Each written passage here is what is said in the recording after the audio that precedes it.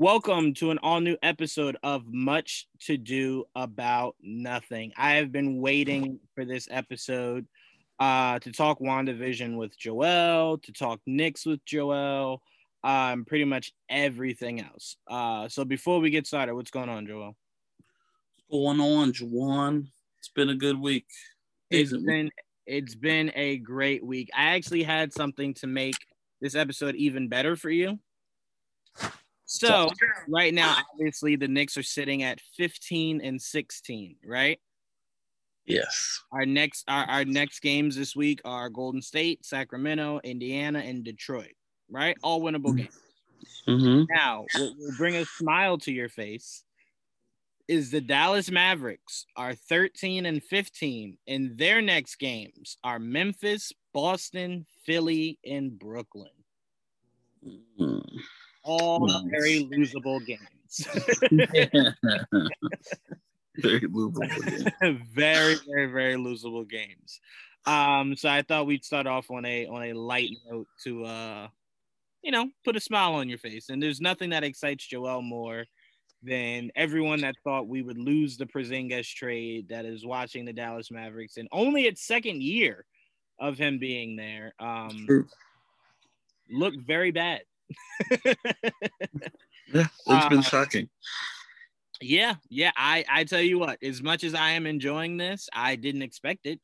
I welcome it, but I did not expect it. So, but yeah, let's start off with our Knicks. Very, very, very close game against the Timberwolves.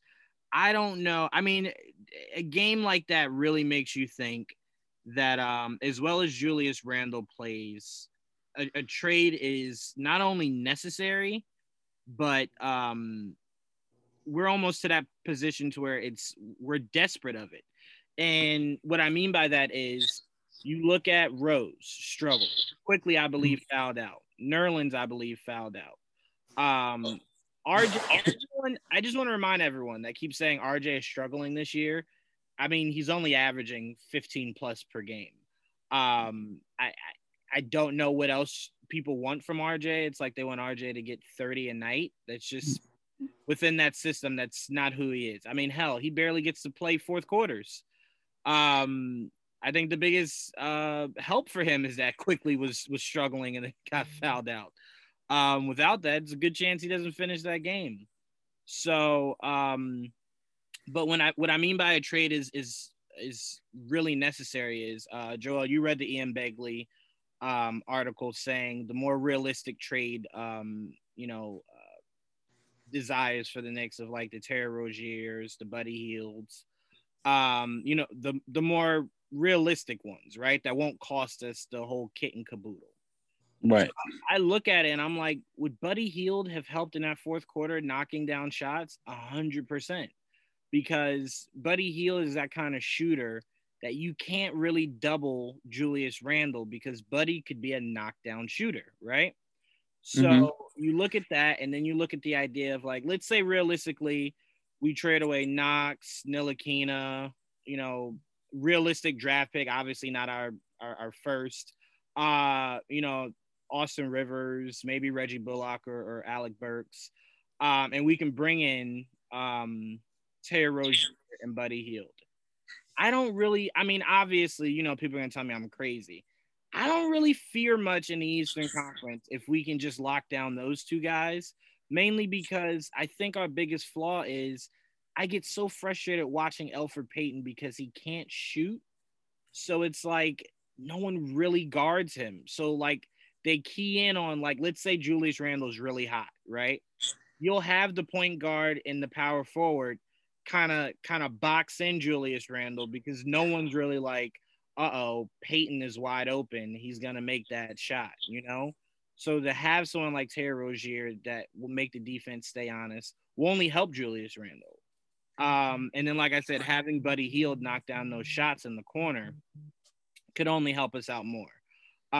So I'll pose this to you. Your thoughts on the game against the Timberwolves and your thoughts on what Ian Begley was saying are the more realistic trade trades that the Knicks can make this year. I mean, I'll keep an ear out because like I don't whatever we can afford, when they don't break the bank to get, depending on what they want, of course. I'll be open to anything at this point. Um, but honestly, the team was looking fine until like a couple games ago. When the bench went cold. Right. Once the one bench went cold, it was just hard to keep up. And it caused us to struggle, especially against Orlando, where we just couldn't stop Ross, and then like the whole team went cold. It was bad. It was a bad game. It was very hard to watch, and obviously when Rose and Quickly are cold, the team struggles because that's when we were excelling when we were on our little roll there, because they were just giving us a nice offensive boost. Unfortunately, when they're not doing that, the starters don't do it aside from Julius, and then especially RJ. RJ actually did play pretty well against Minnesota, but Right. But yeah, it still came down to at the end of the day, we let them come back. Now we still kept them under 100 points, but the fact that we couldn't score, like we barely scored over 100 points, is very just annoying. It's like, why is it so hard for us to score 100 points? Why did we only shoot 6 threes compared to their 16?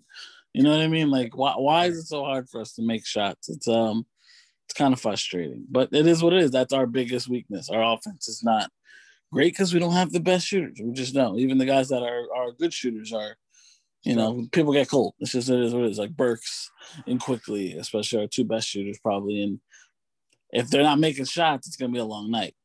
Even Bullock, that's a guy that we expect to make shots. Right. It sucks. Yeah. I'm completely with you. And I think people need to remember Quickly's probably going to have more games like this than he won't, mainly because he's so young. Like this is a learning curve. Like we have to remember Obi and Quickly didn't have the luxury of, a legit NBA offseason. So a lot of the stuff they would have kind of knocked out in preseason or in summer league, they didn't get those opportunities to. So you're gonna see a bit of struggling from Quickly. I just would have preferred if the struggling was early and then the hot streak was heading into the All-Star break. But you never know how these things work, man. I mean, he could struggle now, and then coming out of All-Star break, he's on fire to end the season. So he's had 2 bad games, so right, in a row. right. But I'm just saying it's very possible that could continue because he's so young. So I'm saying I'm not putting the heap of pressure on him. Like, no, you got to come out and get me 30 off. Like, no, he's super young. He's gonna struggle a bit. But one thing I did take from this game was I don't know what the coaches are telling RJ, but I would definitely tell him I don't want you shooting as much. I want you taking it to the rim. Mm-hmm. I need you and Julius Randle to do that more than you shoot. That's where a lot of their success comes from because they can finish around the rim. RJ, has had a lot of rollouts, but I always say you can't necessarily control that. Some people say it's more of a finesse touch. Yeah, it's tricky. Yeah, so I'll never hold him to that, but we said this year one, Joel. We watch all of the summer league. We watch all of the preseason. RJ thrived at driving the ball more than he did shooting. So to me, it's just like get on the line. If you can hit free throws, get on the line. We don't need to be Golden State 3.0 and try to get like 93s up in a game. We don't. Right. We so really don't. Just attack the rim more. And I even want guys like Alec Burks to attack around the rim a little bit more. We can't keep settling for shots that aren't falling. And that's where I was shocked in Derrick Rose struggling because I'm like, that's his whole game. And even he's just like, he just have it. They're just popping out of the rim. Right, exactly. Oh, Jesus. And like I said, you can't necessarily control those. But I will say RJ is due a dunk on somebody. And when he gets it, it will be glorious. Like you ever when you see him attack the rim, you're just like, oh, he's so close. Like he is so close to getting that dunk on somebody. What I need from RJ is he has to understand that Nerlens isn't the strongest rebounder. And if with him like literally like block hunting, there's opening in the paint to go get them boards. Yes. Go get them boards because they're there. Trust me. We rebound at least maybe in the middle of the pack team in terms of rebounding. We at least match the other team in rebounding. I want to out rebound these teams. That's how we get more possessions. That's how we can get in more shots because we don't make enough of them. So we need more of them. We need more attempts. Yeah. So the best way to do it is the our offensive rebounding. So we really definitely get some help there, and like there's an opening there for rebounding, and I see him do it sometimes and sometimes not. So go get them boards, boy. Those are the easiest buckets he can get. Easiest buckets he can get is from rebounding and either putting back up or fast breaking. But I was talking to my dad about this because he likes to welcome talent, but unrealistically. So obviously hearing that Houston is at some point going to part ways with DeMarcus Cousins, they've come out and said that's not true. Insiders have come out and said that's bullshit. So we'll see how the dice roll on that one. But he was saying how the Knicks should go after DeMarcus Cousins, and I said, yeah, if we didn't just get Taj Gibson, I would agree with you. I would say that's perfect. But clearly, if DeMarcus Cousins is released, he's looking for a Lakers, Clippers, Brooklyn or teams like that. It's just, it would have been more realistic if we didn't have Taj Gibson. I would say the Knicks would at least try to go get him. 9 points per game, I think almost 10 rebounds per game. I would appreciate that more because with Mitch being out, Taj isn't offensive minded. So DeMarcus Cousins can knock down the three, and he can still play a little bit of bully ball down in the paint. So I wouldn't mind it. He doesn't need weight. Taj and Nerlens are really thin. Right. Exactly. So to me, I wouldn't mind it at all. And he's proven that he's not the same hothead. He's definitely tamed down since his time in Sacramento. So I would have loved it. It would have been perfect for this team, but it's just not realistic having Taj Gibson. And the Knicks aren't going to release somebody to get DeMarcus Cousins because the assets they have, they're trying to put into trade. We're full right now. Right, exactly. So, and I don't like the idea of bringing in another big when Obi already doesn't get enough. Right. I mean, give Obi some center minutes. I don't see why they refuse to do that. I don't understand. I mean, now granted, and to me, I look at it and I'm like, that Orlando game would have been perfect, albeit you don't necessarily want Obi versus Mo Bamba. Or even him. I was thinking more so often. That's why I said Mo Bamba. But it's the NBA is pretty big at that 5 position, and Obi's not there yet. But we look at Obi the same way, and I know you're gonna get a little triggered here, but we look at Obi the same way we looked at Kristaps, where it's like you can play the 5. We expect you to play it. Don't be this. Oh, I'm a finesse guy, so I have to play the 4. No, you're too goddamn big to be talking. You want to just play the 4. So, it's something we're going to have to work him into. But, yeah, to me, if Amari played some 5, why can't Obi Toppin play some 5? We played a lot of 5. Yeah. So I'm like, why can't Obi Toppin play 5? That just doesn't add up, But, yeah, I like where this Knicks team is at. I like this road trip we got coming. We got some revenge on both sides of this not road trip, I'm sorry. We got some revenge on both sides of this homestand that we have. Golden State's looking to get back that win. We're looking to get back at Sacramento. Oh yeah. That was ours, and we just flat out laid an egg in that game. Yeah, couldn't make a shot for life. Couldn't make a shot to save our lives, but we were still in it. But it happens. It happens too often, but it happens for sure. And tomorrow's huge for us. It's we're back home, but we got fans. So that's gonna be good. We'll have some fans there. Is it just me, or does the Knicks arena not look like it's in Madison Square Garden? Does it just look weird to you, the setup of it?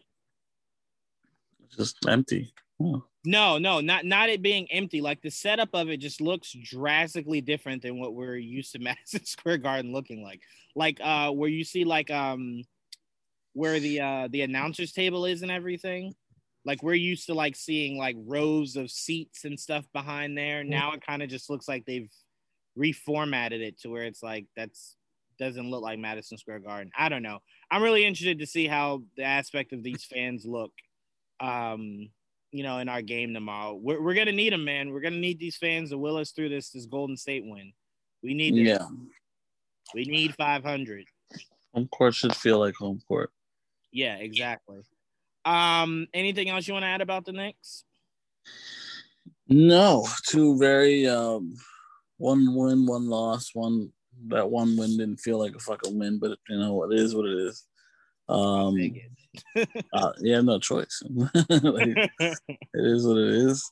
So yeah, it wasn't the most hyped week of basketball because of that, but at least we came out, 1-1 of those two games.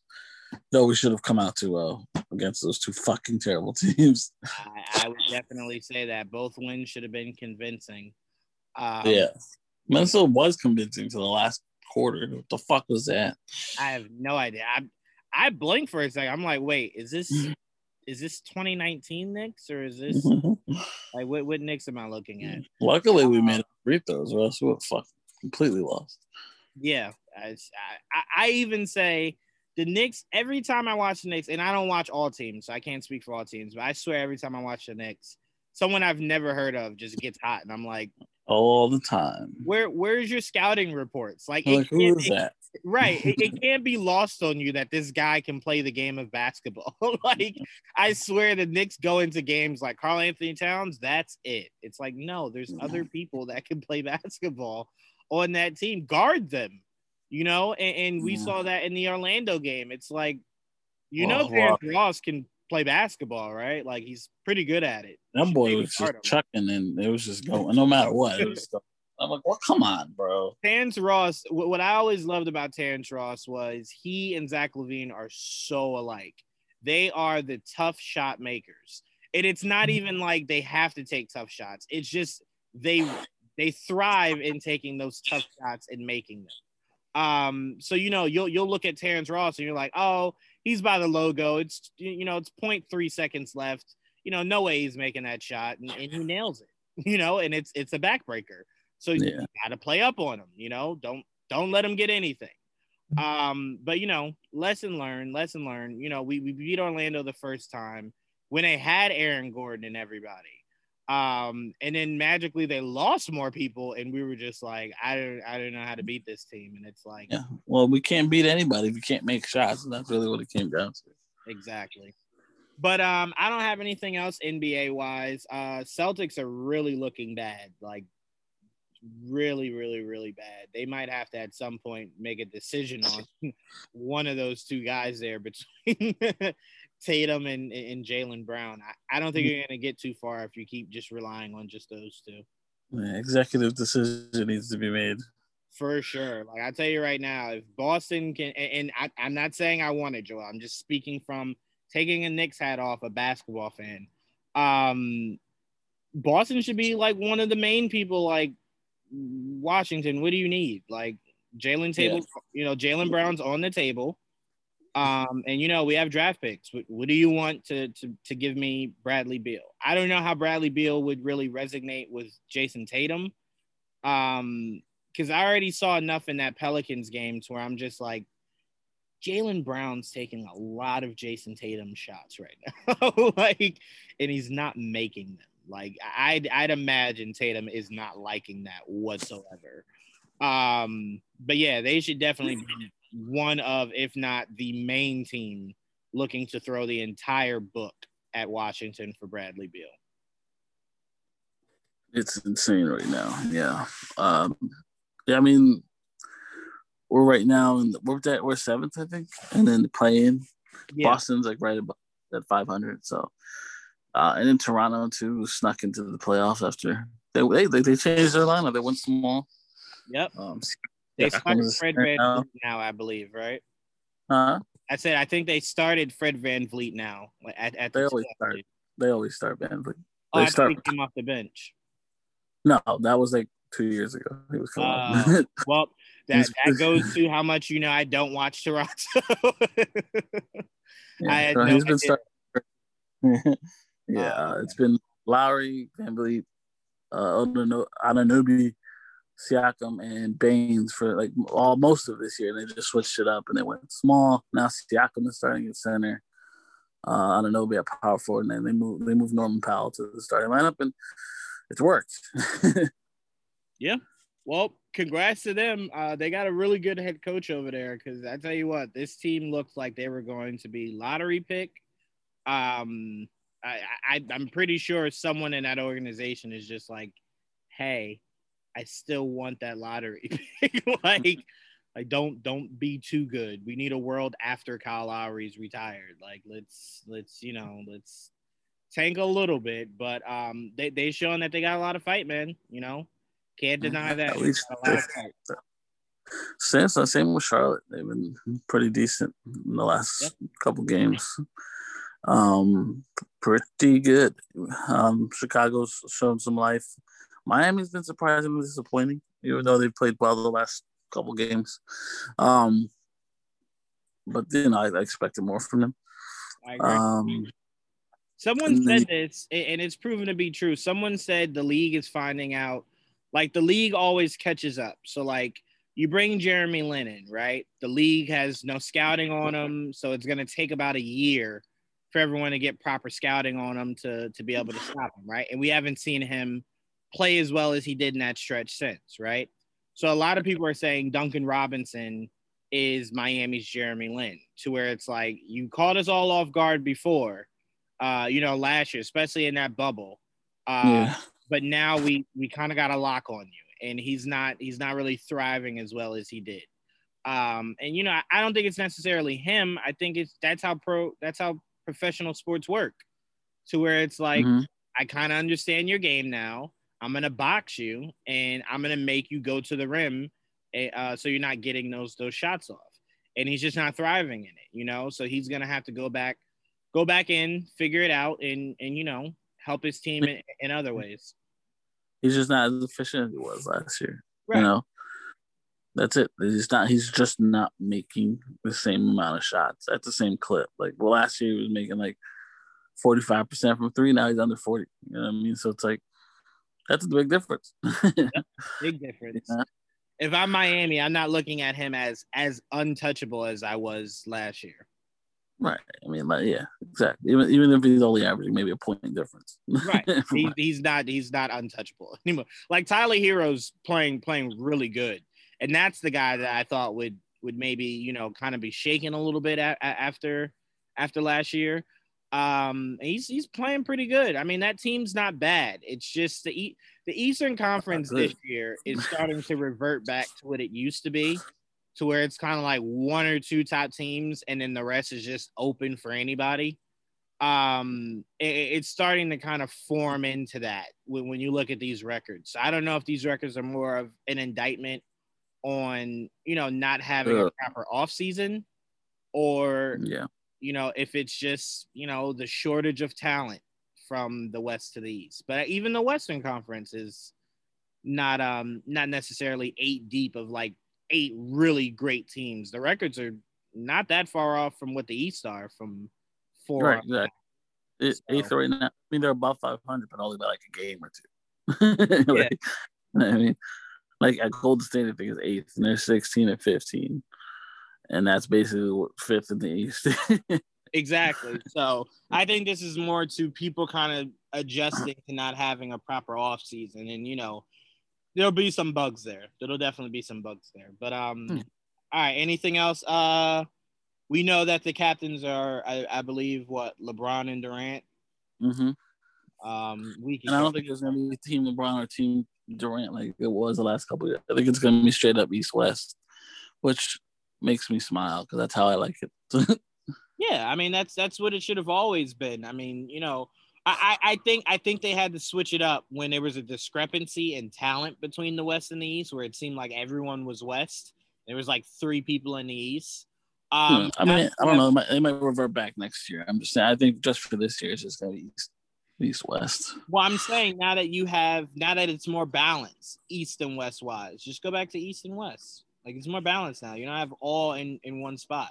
Like you should also have a big man position to vote for, because Not everyone's a fucking forward. I don't disagree on that.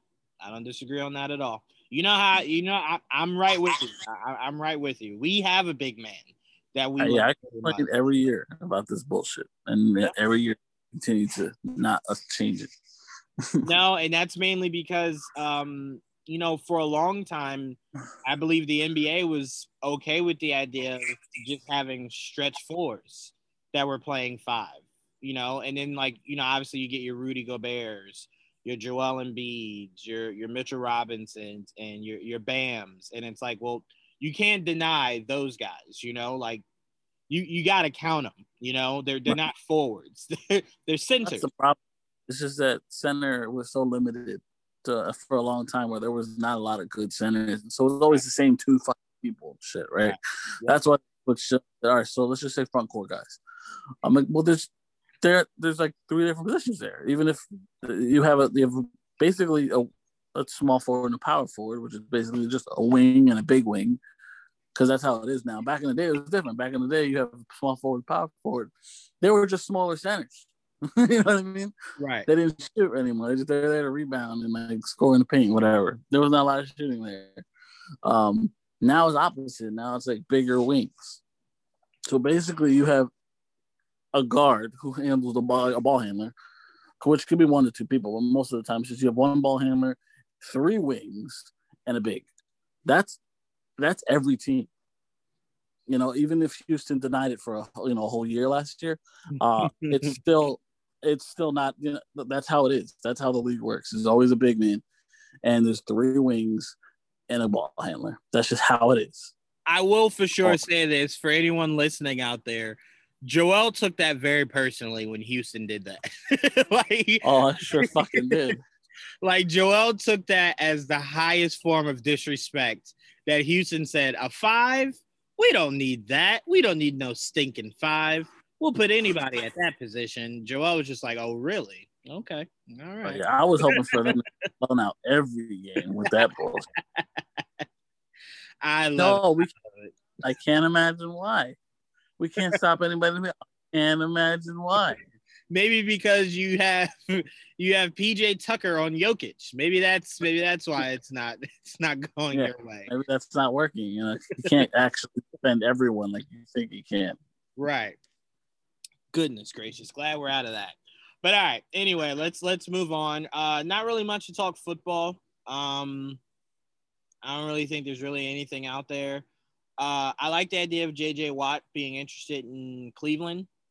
I like that a lot, teaming him with Myles Garrett. I love that, especially if JJ still has something in the tank. I was telling all right, Joel, because you're more understanding of this, right? So I'm talking to my dad, and he's saying he would love for JJ Watt to go to the Giants. And I said, well, he wants to go to a bona fide contender. He doesn't want to grow with a team. He wants to go to a team that's already primed.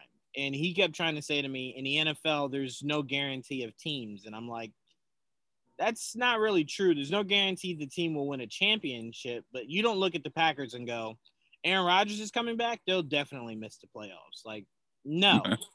You could put together at least 5 teams that you're like, all right, they're going to make the playoffs. Whether they go all the way, who knows? But I'm like, could the Giants make the playoffs next year? Absolutely. Do we think the Giants have the roster to win a NFL championship next year? No. I mean, I've seen Weirder come from the Giants. I've seen lesser teams you guys have had go all the way. So I'm like, it's possible, but J.J. Watt's not a gambling man. He's not like, yeah, I'm the one piece to make the Giants go to the Super. No. So I'm like, it's not realistic, man. Like, you got too many other things you got to kind of get sorted out before J.J. Watt even looks your direction. And I'm like, that's not a shot at the Giants. He's not coming to New England either. Like, he's not going to the Jets. He's not going to he's not going to the Cardinals. He wants to go to a short thing, So if Aaron Rodgers comes back, he'll look at the Packers. He'll look at the Rams, team up maybe with Aaron Donald. So there's just more sure things that I'm sure J.J. Watt's looking at before he looks at teams like New England or the Giants. So you kind of see it the way that I'm saying it, Or are you like him and it's like anything's possible? He could come here. Yeah, I don't know. Football's weird. People they go where their friends are at. They go where the money's at. Does he want to win? Sure. Does it mean he's gonna win? No. So I don't know. It could be anything. He can go anywhere he wants. I have no idea what he's gonna end up choosing.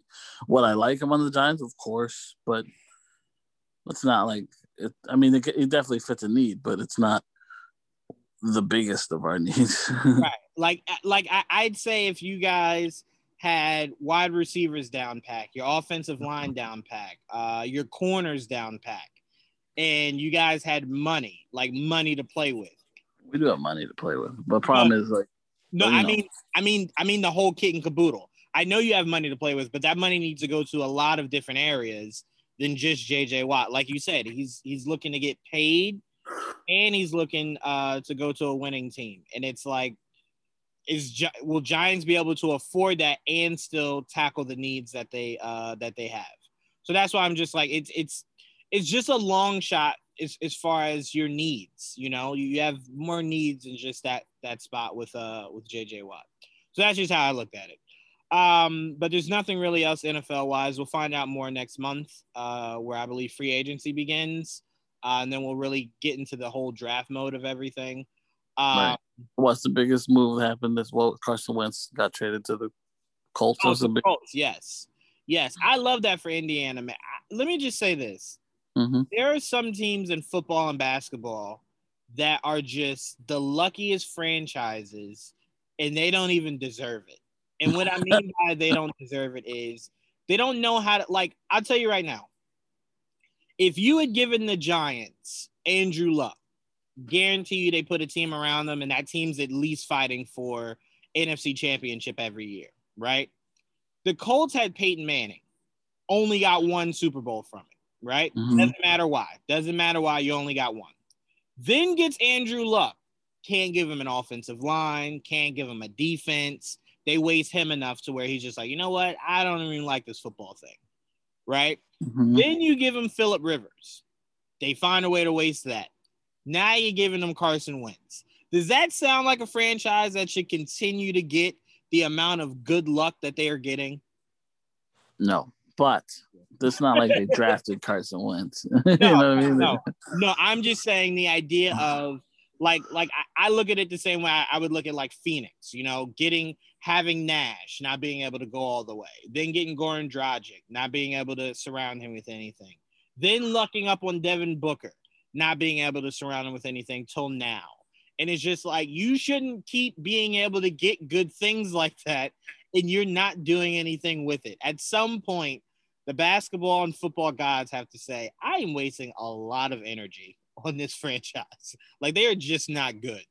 And I look at the Colts and I'm just like, I really, really, really hope that next year the Colts are very competitive. They're in the playoffs. They're making a play for the AFC Championship, because I do like Carson Wentz. I did always think he was a bit overrated.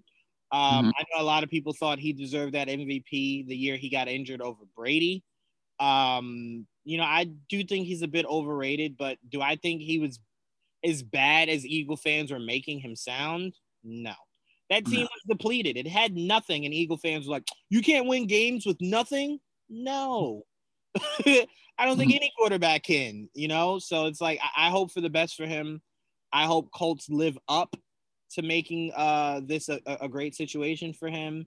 And if you're the Eagles, you better be playing Jalen Hurts. You better not have traded Carson Wentz for you to just go draft a quarterback to replace him, because that would just make absolutely no sense whatsoever. Right. No sense. And what I'm hearing from like NFL Live and stuff like that is that they're very much looking to draft a quarterback. And I'm just like, why? Why? Just keep. I don't know. But that's neither one of our teams. Neither one of us like that team. So I hope fuck that team. For that I knew as soon as they drafted Jalen Hurts, I'm like, oh, they're fucked. Why do you think that? Because like that's a guy you bring in to possibly be a starter. Oh, I got And you. I mean that for me that felt like they didn't trust Wentz, Right. and they didn't. Like, Not. you know what I mean? I was like the beginning of the end. That's what it seemed like to me. I'm like, oh well, that's not gonna last. And now they don't even trust Hurts. Oh, that's even better. Yeah. Fucking Eagles. I like it. I like turmoil. I would like it even better if they didn't have a ring on their finger. But anyway. Yeah. Well, it's one of those. It was really one of those. What do they call it? There's a word for that game. Yeah, BS. That's usually what I call it every time I think about it. BS. And you know, it's so crazy because it's like I did think to myself, nothing would hurt worse than 07, right? Losing to you. Yeah. Perfect season on the line, nothing would hurt worse. The Eagles game trumps that. It really does. It really, really, really does. Because you look at the fact that Brady threw for 505 yards and no one cares because they ended up losing that game. True. That doesn't matter anymore. People will always forget. No one cares about the loser. Nope. But that's why I say, like, when people go, you know, Brady isn't clutching the Super Bowl, I'm like, no one cares. I get it. I understand. I'm not here to preach to people, but Tom Brady threw what was supposed to be the game-winning touchdown to Randy Moss right before that defense gave up like 70 yards for the game-winning touchdown to Plaxico Burress. That has nothing to do with Brady. You guys left little time on the clock, and Eli drove it almost the length of the field to win that game. Yeah. Nothing Brady can do, you know? Nothing he can do. He's on offense, right? He can only do so much. That's what I'm saying. And that touchdown to Moss is what put them up. And then Eli drove the length of the field, got the helmet catch, and then the touchdown to Plaxico. Yeah. I think it was funnier. It's like the point prediction. I forgot what it was. It was large. They had Patriots scoring 30 because they scored 30 in the matchup in the regular season. I just remember Tom Brady mocking the points they were expecting to make. Like he thought they'd score higher, and they ended up scoring much lower. Yeah. Like you would take that score now, wouldn't you, asshole? I bet you would. But yeah, I have enough nightmares about that. Let's move on. We don't have anything else football wise. We got to wait for next month's free agency to drop for things to get really. Yeah, that shit should get crazy, you know. And there's a couple guys still in the market too, so it's gonna be fun once shit starts to happen. Well, football it can take forever. Yeah, I'm keeping an eye on this. I'm hearing a lot of reports that Marcus Mariota could be my next quarterback. They haven't closed the door on Cam Newton. They haven't closed the door on drafting. They haven't closed the door on Ryan Fitzpatrick. So there's a lot of options for New England quarterback wise going into next year, but I don't know. Yeah. Is this coming up too? Say it again. And you got NBA free agency coming up too.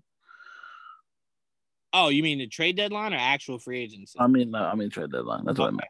I was about to say, I'm like, wait a minute, Joe. I'm like, hold on, we can go after Kawhi right now. I'm like, oh shit, okay. No, then trade deadline. What was I gonna say? Yes, the trade deadline's March 23rd, right? I don't know off the top of my head. I don't remember. We know it's like middle of March, I believe. Because I think it's after the All-Star game. Is it after? I think. I forget. Yeah, I think they changed it to after. But yeah, so March is going to be a great month for us. It's going to be a make or break. It'll let us know what to expect going forward for both our football team and our basketball team. But all right, let's move to why we are here, Joel. And that is, it was Agatha all along, but we knew that. Like, who are they kidding, right? Yeah. Come on. Shocking. Like that song was for people that weren't familiar with comic books. Like that's what that whole thing was. I don't have their ear to the ground. Like we've known she was Agatha all along.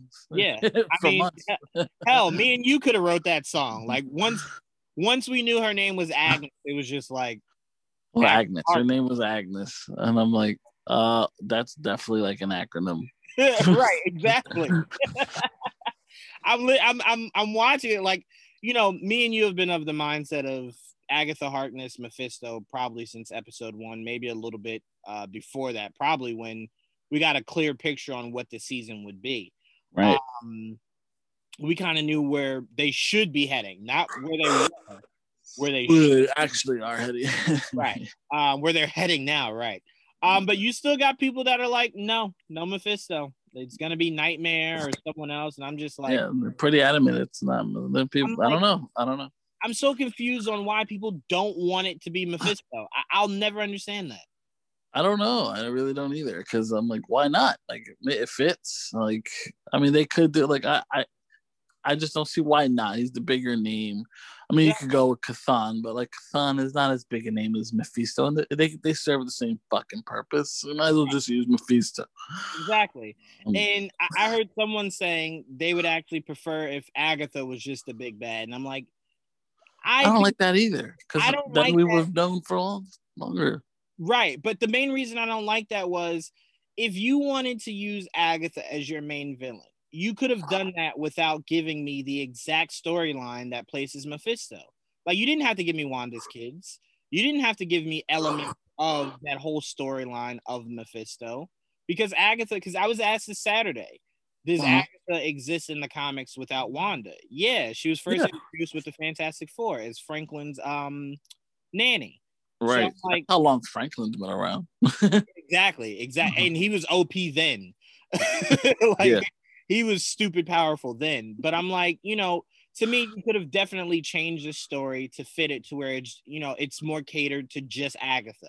So where you don't have elements of us thinking, like, hell, Joelle, her rabbit's name is Senior Scratchy. Her son's name is Nicholas Scratch. So I'm like, you're really going over and above to make it seem like Mephisto. And if it's not, like, everyone's like, Juwan, like, you're being too dramatic, about being upset if it's not Mephisto. And I'm like, I only feel it's gonna be Mephisto because they keep setting every crumb, that's leading that way.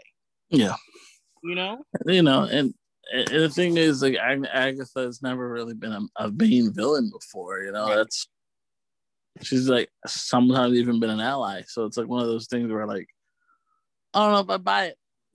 Like, was it Agatha all along? Yeah, I don't doubt it at all. But was she alone? Right. She has to be doing someone else's bidding. That to me, if you want to make it sound like she's been causing all this trouble, not a problem. Sure. But she needs to be serving someone. Right. Like, there's gotta be something behind it. Like why? Well, first of all, why? Right. I mean, you know what I compare this to, and it's obviously on a lesser scale. I compare it to, Joelle, if Infinity War was telling you that the Black Order was trying to retrieve the Infinity Stones for themselves. They weren't trying to get it for Thanos. They were trying to get it for themselves. You would go, what? That doesn't even make any sense. Why?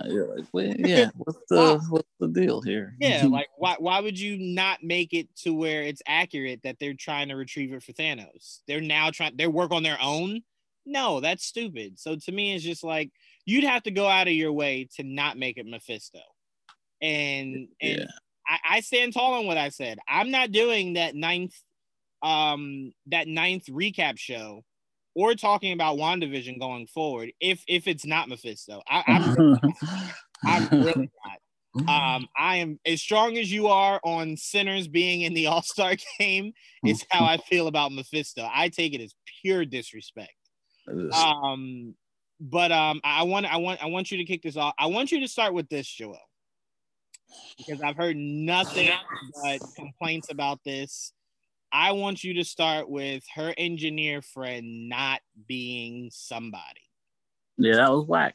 I think everyone I was like, that was whack. Why keep it a secret? If it was just, this group of fucking scientists from like another faction in Sword that are loyal to her. I just thought that was just such a what the fuck, like, what's the point of building that up? They could have easily just said, or she could have easily just said, I have people. She just said people instead of like, I got a guy. There was no guy. There was no guy at all. No guy at all. Whatsoever. I got a guy. My guy's there. All right. Well, that seems off. Unless those people work for that guy and they're still holding that a secret, and that'll be, some other time they explain that part, which would be fine. But at the moment when we found out it was just, members of Sword, you're like, what the fuck? Seriously? Now, that was the most deflating moment of the series. I will be honest with you. I held my breath a little bit. Like when they were arriving, I was just like, "Oh my god, is my body ready for this?" And then like it was Major Goodner, and I was just like, "Oh, who the fuck is that?" Just like, all right. That was my reaction. Now I will say, in my mind, this is purely in my mind, Joel. What I do believe the significance of Major Goodner is remember how I was about to say Hawthorne. I don't think that's his name. Hayward. Hayward. Remember how he was saying astronauts went into space and never came back? Yeah. I do believe that those group of soldiers are Skrulls that went up and are now teamed with Fury, and they work for Fury because Fury doesn't trust Hayward.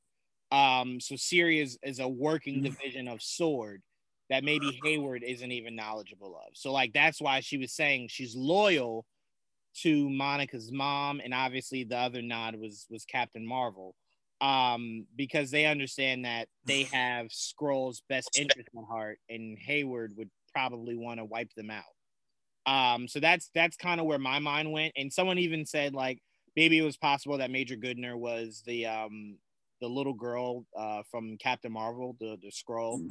Just even if she is, no one gives a fuck. No. They weren't saying it like it would make more sense that way. They were just saying it to where it would kind of be like, okay, it's more of a nod rather than it literally meaning nothing. You know what I'm saying? Like I would at least accept it if it's a nod rather than it meant literally nothing. Right. Like that's the ultimate disrespect.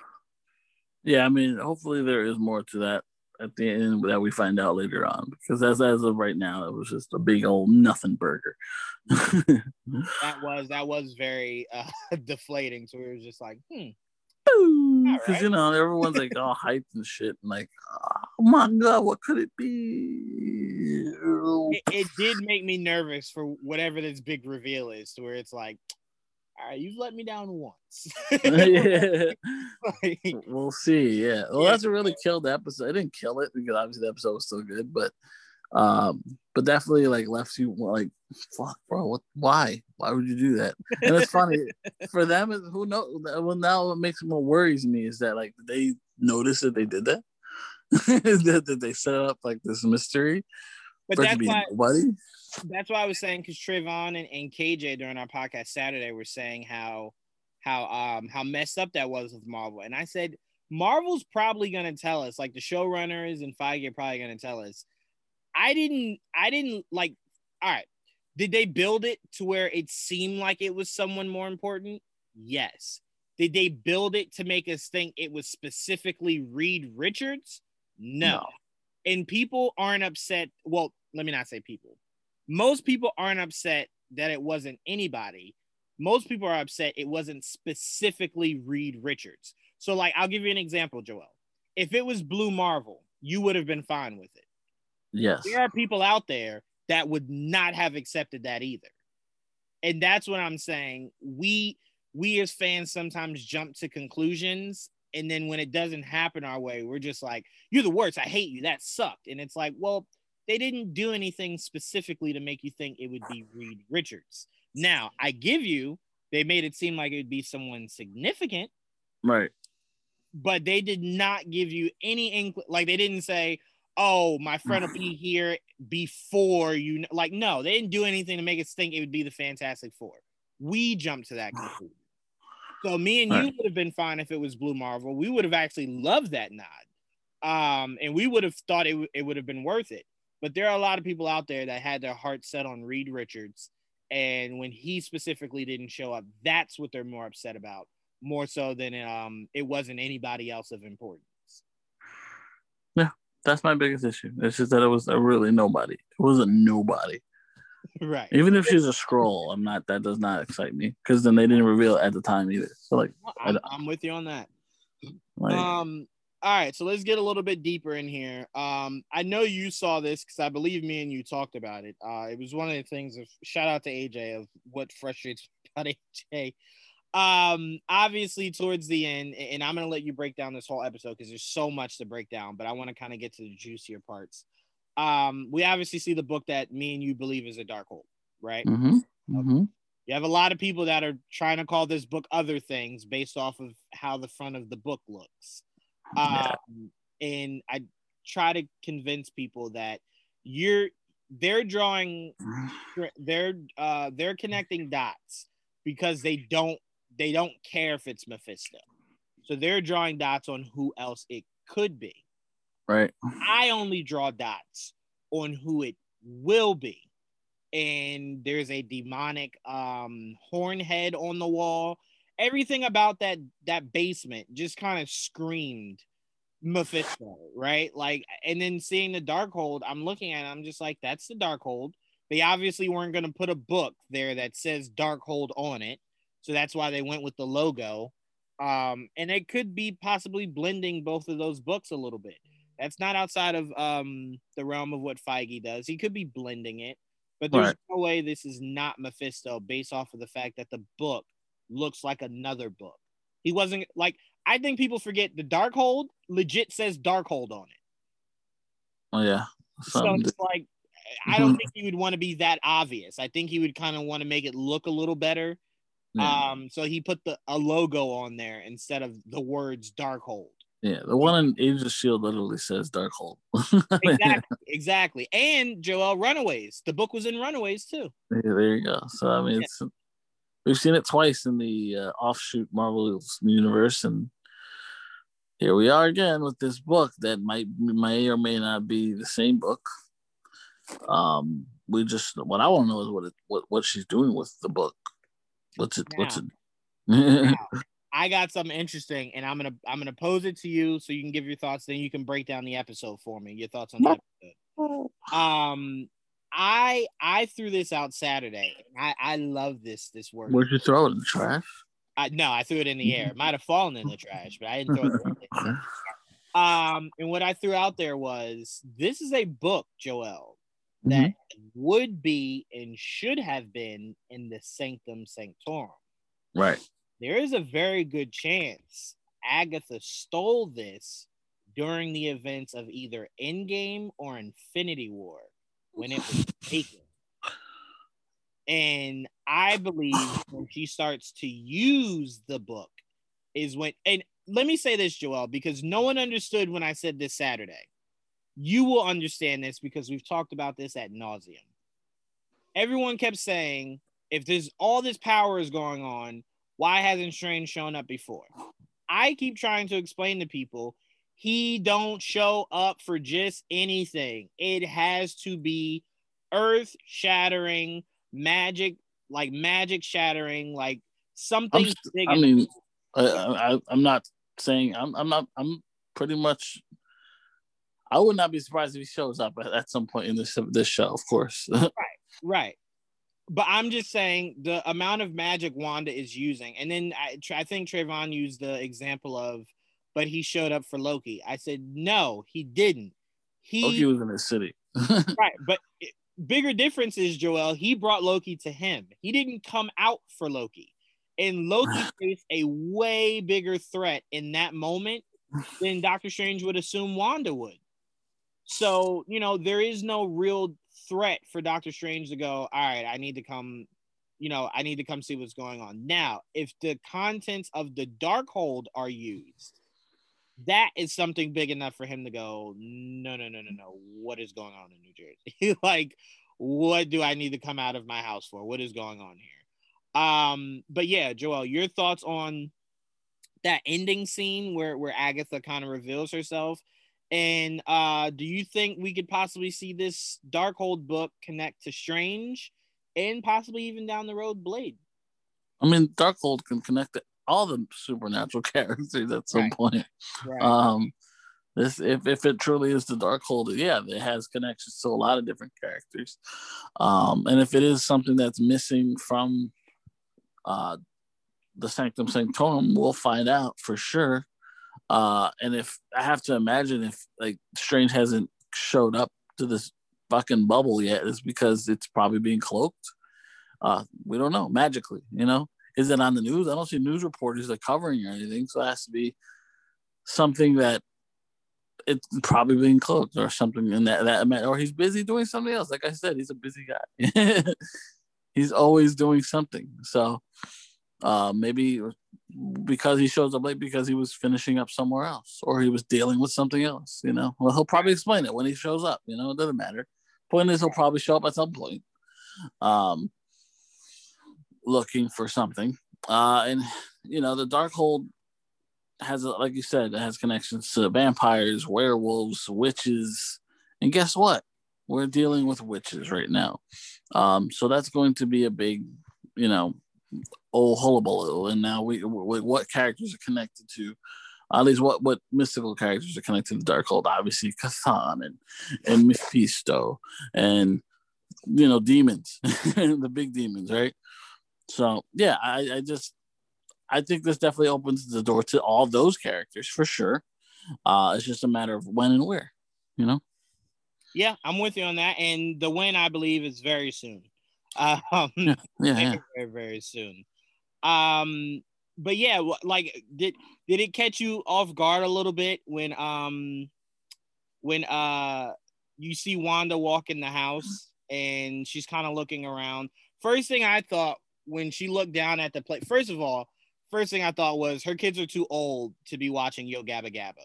So sure. I remember I saw that and I was like, Agatha would be the person that's out of touch on what like kids that age would be interested in. So that's why they left the fucking living room. Like, exactly. watching Yo Gabba Gabba. But as soon as I saw the sandwiches halfway eaten, and the kids weren't there, like they didn't come greet their mom at the door.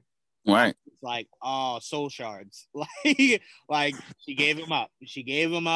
And Mephisto consumed them. That was the very first place my mind went. Like, yes, we're gonna see it. And then, when she says, they're in the basement. First of all, anyone that knows about Agatha Harkness knows the blooms, the flowers. It was radiating the same purple that the flowers always do. So that was very interesting. I thought that was really dope. Really signaling her power. But when she revealed herself, I was just like, oh man, I like it, and I'm curious to hear your thoughts. I believe that with Monica showing up, it forced Agatha to speed up her timeline. Oh yeah, for sure. Revealed herself. Do you see it the same way? Yeah, because I think she ruined whatever they're, she's like, fuck, she's fucking with my shit. She's gonna wake her up from my spell. Whatever. I'm in the middle of something right now. Why are you fucking? The way you said that, I'm just trying to picture Agatha just standing there like, this bitch trying to fuck up my shit. That's exactly what you saw her face when she looked outside. She's like, bitch. That's all I can. How'd she get back in? You're like, fuck, bro. I made that shit strong. But she still got in, but she didn't like fight her. She just kind of told her to shoot, like shoe fly. Yeah, I think at that moment, I think if you fight her, you kind of give yourself up to Wanda. Yeah, you definitely do, and it was not the best place. Right, that's not the spot to do it. All right. So she did it downstairs where she probably had more control of the situation. Exactly. So I did want to ask you, we're kind of working backwards here, but your thoughts on the end credit scene, mid credit scene also. Yeah. We got to see Monica searching the house for Wanda, and she got, interrupted by Pietro, quote unquote. Pietro. Wow. This is what I couldn't wait to ask you. Do you think it's possible Evan Peters is playing Nicholas Scratch? It's possible. Maybe he's the bunny and comes to life. That's what I'm thinking. That's what I'm thinking. It's possible. I mean, it's definitely a possibility. I wouldn't be completely shocked if that was the case. Also, like, is he, or maybe he's Ralph the whole time, and that's why we never saw Ralph, because it was like, can we use you here? And it's just like more like a puppet, But I don't know. I mean, we still haven't seen Ralph, so I think that's inevitably going to end up being Mephisto. But right. I don't know. I have no idea still who fucking Evan Peters really is, but we'll see soon, hopefully. Regardless of who he ends up being, they are at some point gonna have to explain why he looks like the Fox guy. I don't see. I don't think so because Really? it only to us that matters. To that world, they don't. That's nobody. Yeah, you're right. Well, then I would like no. Yeah, it doesn't really matter. You're right. Yeah. Okay. All right. Yeah. You get what I'm saying, right? Yeah, I do. They In don't that look at him world, and say, no "I one see knows. you in a movie." No, that never Right, like, happens. no one that knows exactly. They only know the Pietro that died. They don't know. Right. They don't exactly. We know that he's from a movie, but that's just for us. Know that. Right. Okay, so that could just be nothing more than just a nod to like, hey, we had a chance to do something fun. Yeah. Did it. Now I know that's gonna blow people's minds because they're like, how does that work? But I'm like, that's just exactly how it works, is how I just told you. In that world, they don't know who the fuck that is. It doesn't matter who that is. They've never seen that man. I mean, because obviously she doesn't recognize him. She could have used anybody, but why not use Evan Peters? That's just what it came down to. Especially when the whole idea is to mess with her head. Yeah, right. I get you. Okay. Yeah, I'm with you on that. Now me and Pete and Pete's friend Greg Friday, we were podcasting from like 10 to like 1 a.m. about WandaVision. Wow. And we worked up 2 different theories. Now, again, I'm gonna let you know, like I let everyone Saturday know. None of us have read any of the spoilers. This is purely just deductive reasoning, right? So one, my favorite. I told you my working theory on Hayward being Ultron. I remember you not hating it, but not necessarily being on board with it. Right. So that was one theory. And then the other theory is the person that will be playing Mephisto could be none other than Hua himself, Mr. Al Pacino.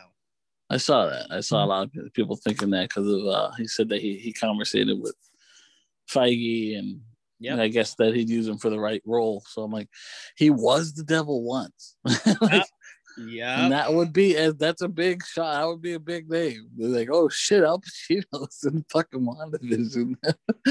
we had to explain this Saturday. I had to explain this Saturday. One, people were like, nah, I don't really see Al Pacino doing it. Al Pacino did Hunters. I would have never expected him to do Hunters in a million years. A show like Hunters. Christian Bale is going to be a fucking alien Thor. Exactly. That's all I'm going to say. Exactly. So, and then I try to remind people, because people are like, oh, like, how can he be? James Spader is only 19 years younger than Al Pacino and did the mocap for Ultron. But here's the funny thing. Henry Lennox just told us, and he's very young, and he just told us he didn't even do the mocap for Martian Manhunter. So I'm like, if they could do that for Henry Lennox, who easily, if he wanted to, could have done at least the mocap for Martian Manhunter, but didn't, that lets you know right there. And I told him, I'm like, I'm a visual person. So when Pete threw that idea at me, I'm visualizing this season ending with where like Vision and Wanda obviously defeat Agatha or whatever the threat is. And Agatha kind of teleports Wanda to like this weird dimension. Wanda kind of sees like a figure sitting on the couch. She walks around, sits in front of it. It's Al Pacino as Mephisto. All he does is his eyes are like fiery. That's all I need. I don't need the whole devil face or all that. If you want to build to that for Doctor Strange 2, be my guest. But I can picture him, the fire in his eyes, and he just says, well, hello, Wanda, and then it fades to black. And then, you know, we get the rest of it in Doctor Strange. Or maybe in that 10th episode. Who knows? You know, the rumor of a 10th episode. But I love it. And now I can't really put a finger on anyone else being Mephisto but Al Pacino. Yeah. Yeah, I don't know. I would look forward to it. That'd be cool. Let me ask you that. Would that be something? Because I said this. I said it wouldn't rival Luke Skywalker, but that's as close as you could ever get, is giving me Al Pacino as Mephisto. Nah, still not. I think to get to close to that Skywalker reveal, it has to be something the people are expecting, but also not expecting. And this is something that is cool, but it's not. I mean, so you wouldn't count expecting Mephisto, but not expecting Al Pacino to play Mephisto. I wouldn't count that as high. No. Yeah, not on the same level.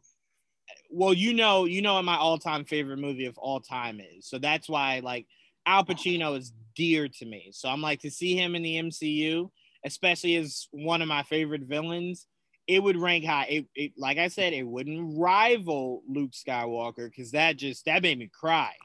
But out of everything else people are assuming of X-Men and you know, from different universes and shit like that, the only thing that made me go, oh my God, would be that.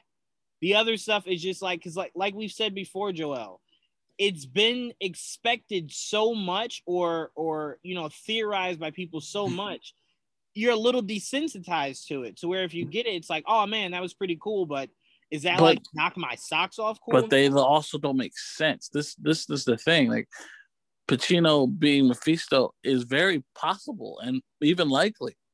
Whereas the whole Luke Skywalker thing was we didn't think possible. Like we didn't think that was ever going to be a thing. Would have been cool, like we thought, but it would be like, there's no way that will happen. I'm not saying right now that that's never going to happen and that fucking Pacino is going to be fucking Mephisto. I think it's possible and very even likely. Yeah, no, I'm with which is very different than, you know, that's a different feeling. Yeah, you know what I'm saying? That's why I don't put it there.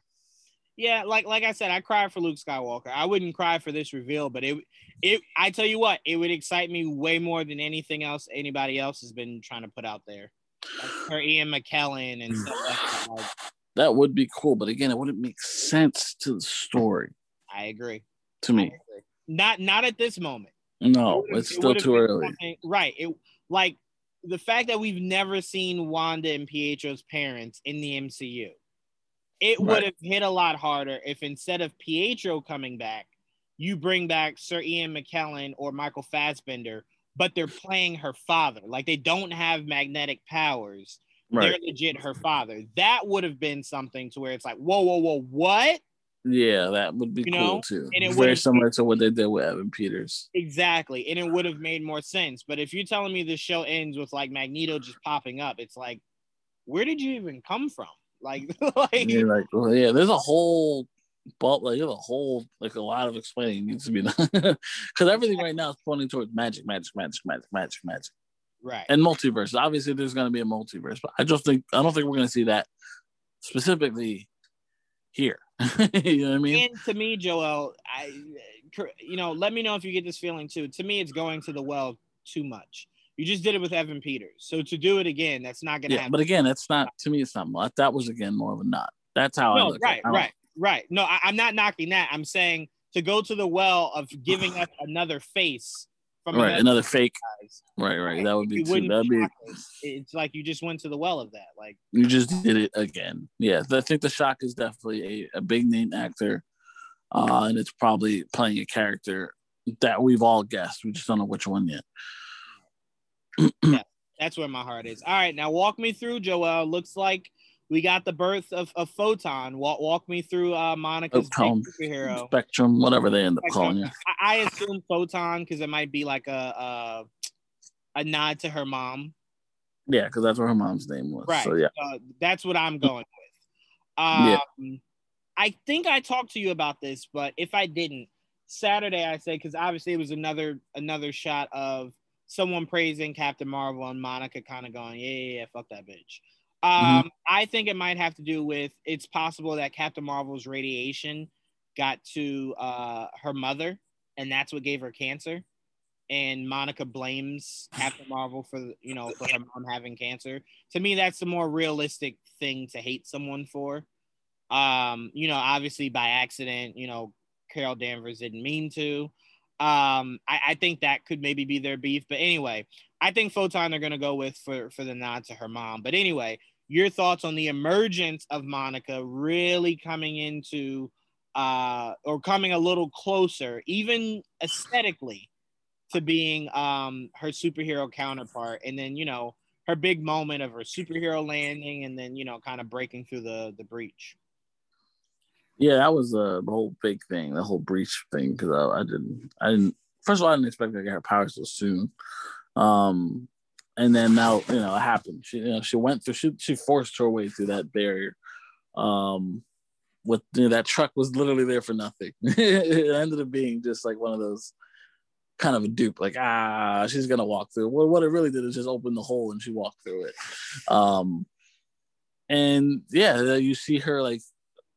I think what really came out of it is that because of the alterations in her DNA and because of her, I guess, eventually getting her powers as she was walking through the bubble, like the barrier, you could see that she fought off any type of changes the bubble was trying to make to her. So she came out normal, You just see her eyes light up blue and she could see the light spectrum inside the bubble and how different it is and probably than the way it is outside. Can't imagine because I don't know. They never showed what it looks like on the other side.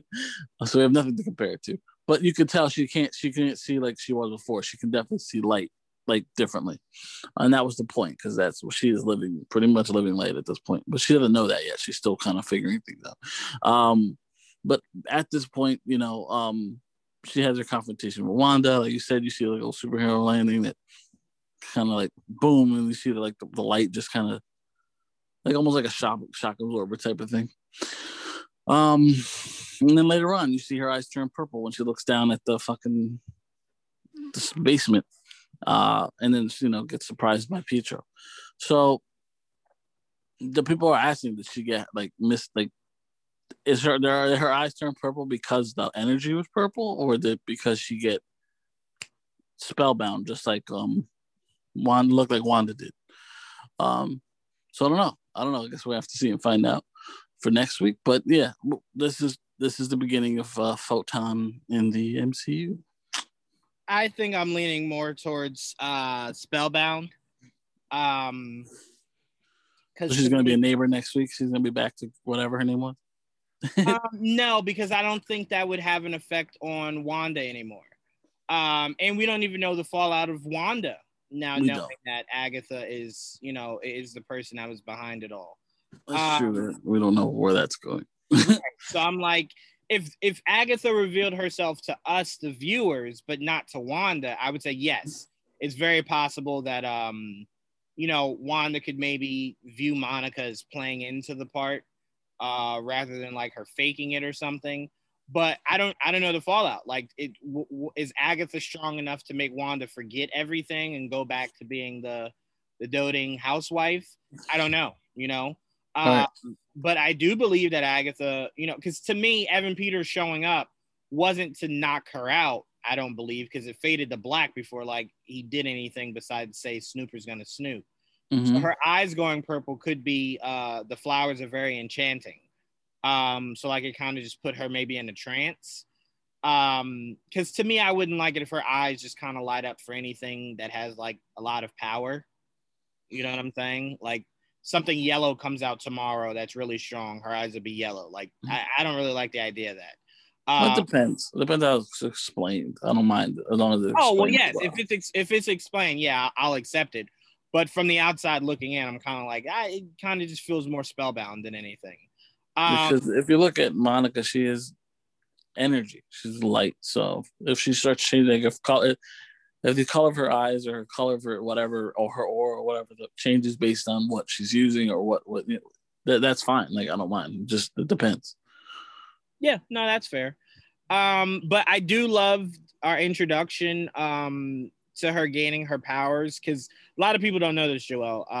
Monica Rambeau is pretty strong, like pretty powerful. She's not one to really trifle with. So it's good that a lot of people are kind of seeing who Monica Rambeau really is. So I love it. I can't wait to see more. I can't wait to see if we see the beginning of her powers only to be fleshed out more in Captain Marvel 2, or will they do kind of like a time jump that she's been able to kind of get a hold of her powers between now and when that movie well, hopefully we get an evolution of like her learning her abilities throughout, maybe right. She gets different steps. Like right now, only thing she's showing that she can see the light spectrum. So it's very much like a matter of like, will she fly? Will she move at the speed of light? Will she move through objects like the fucking Vision? Like she can go through objects like that. She can become intangible. Is what I'm trying to say. Right. She was pretty dumb strong in the comic. So, but she's not that different from Captain Marvel, except she's just more energy based and less. Yeah, she's like almost like living energy. That's basically what it is. Right. What was I gonna say? So yeah, so I'm really excited for that. Now that commercial, I've had to explain to people. Did you get the nexus of it? Well, that's the thing. At the time, I wasn't sure what the fuck. I know what a nexus is, but I wasn't sure what they meant by nexus. It could mean a lot of different things. And then there's the whole nexus beings thing, and I'm like, I don't know. That's where I'm going. That's what I think they meant.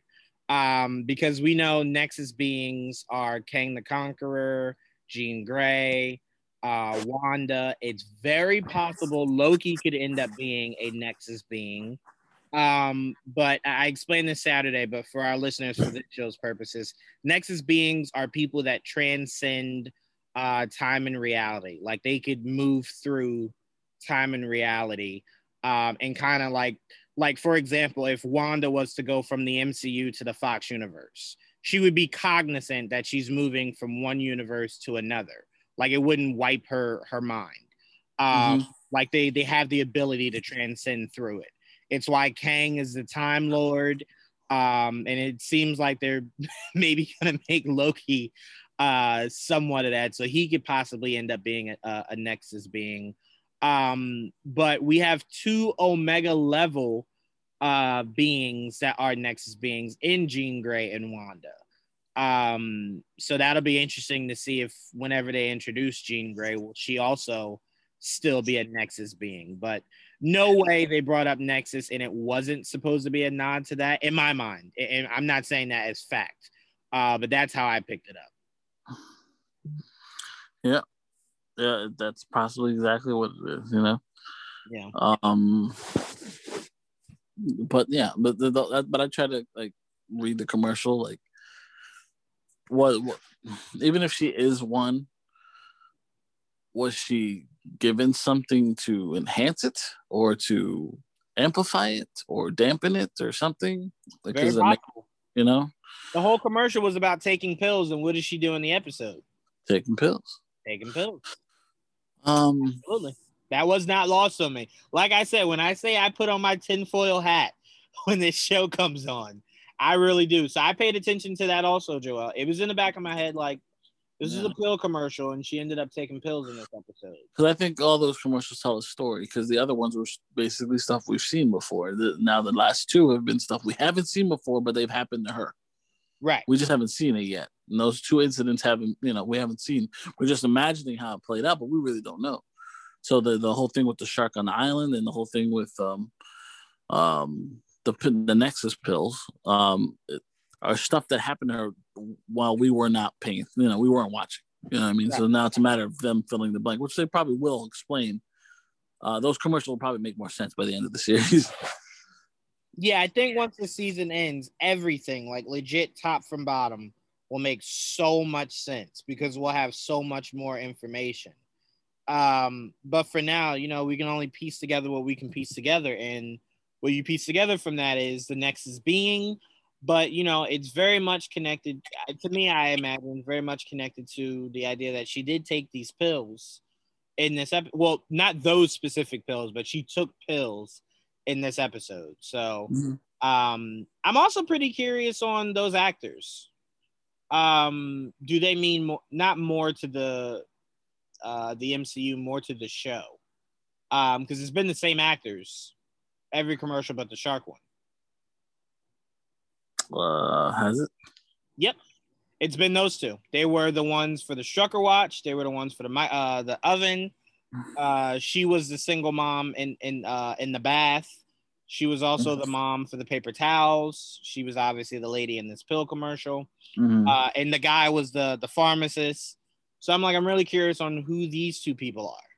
I heard a theory that they could be Wanda's parents. I don't believe that. I'm just curious, are they innocent townspeople or are they supposed to mean a little bit more to this story? So I'm curious, but they could be nothing. I mean, we just got all hyped for something, and it was Major Goodner. So I'm like, they could be nothing. They could very well be nothing. Anything else in this episode stand out to you? Anything else in this episode you said? Yeah.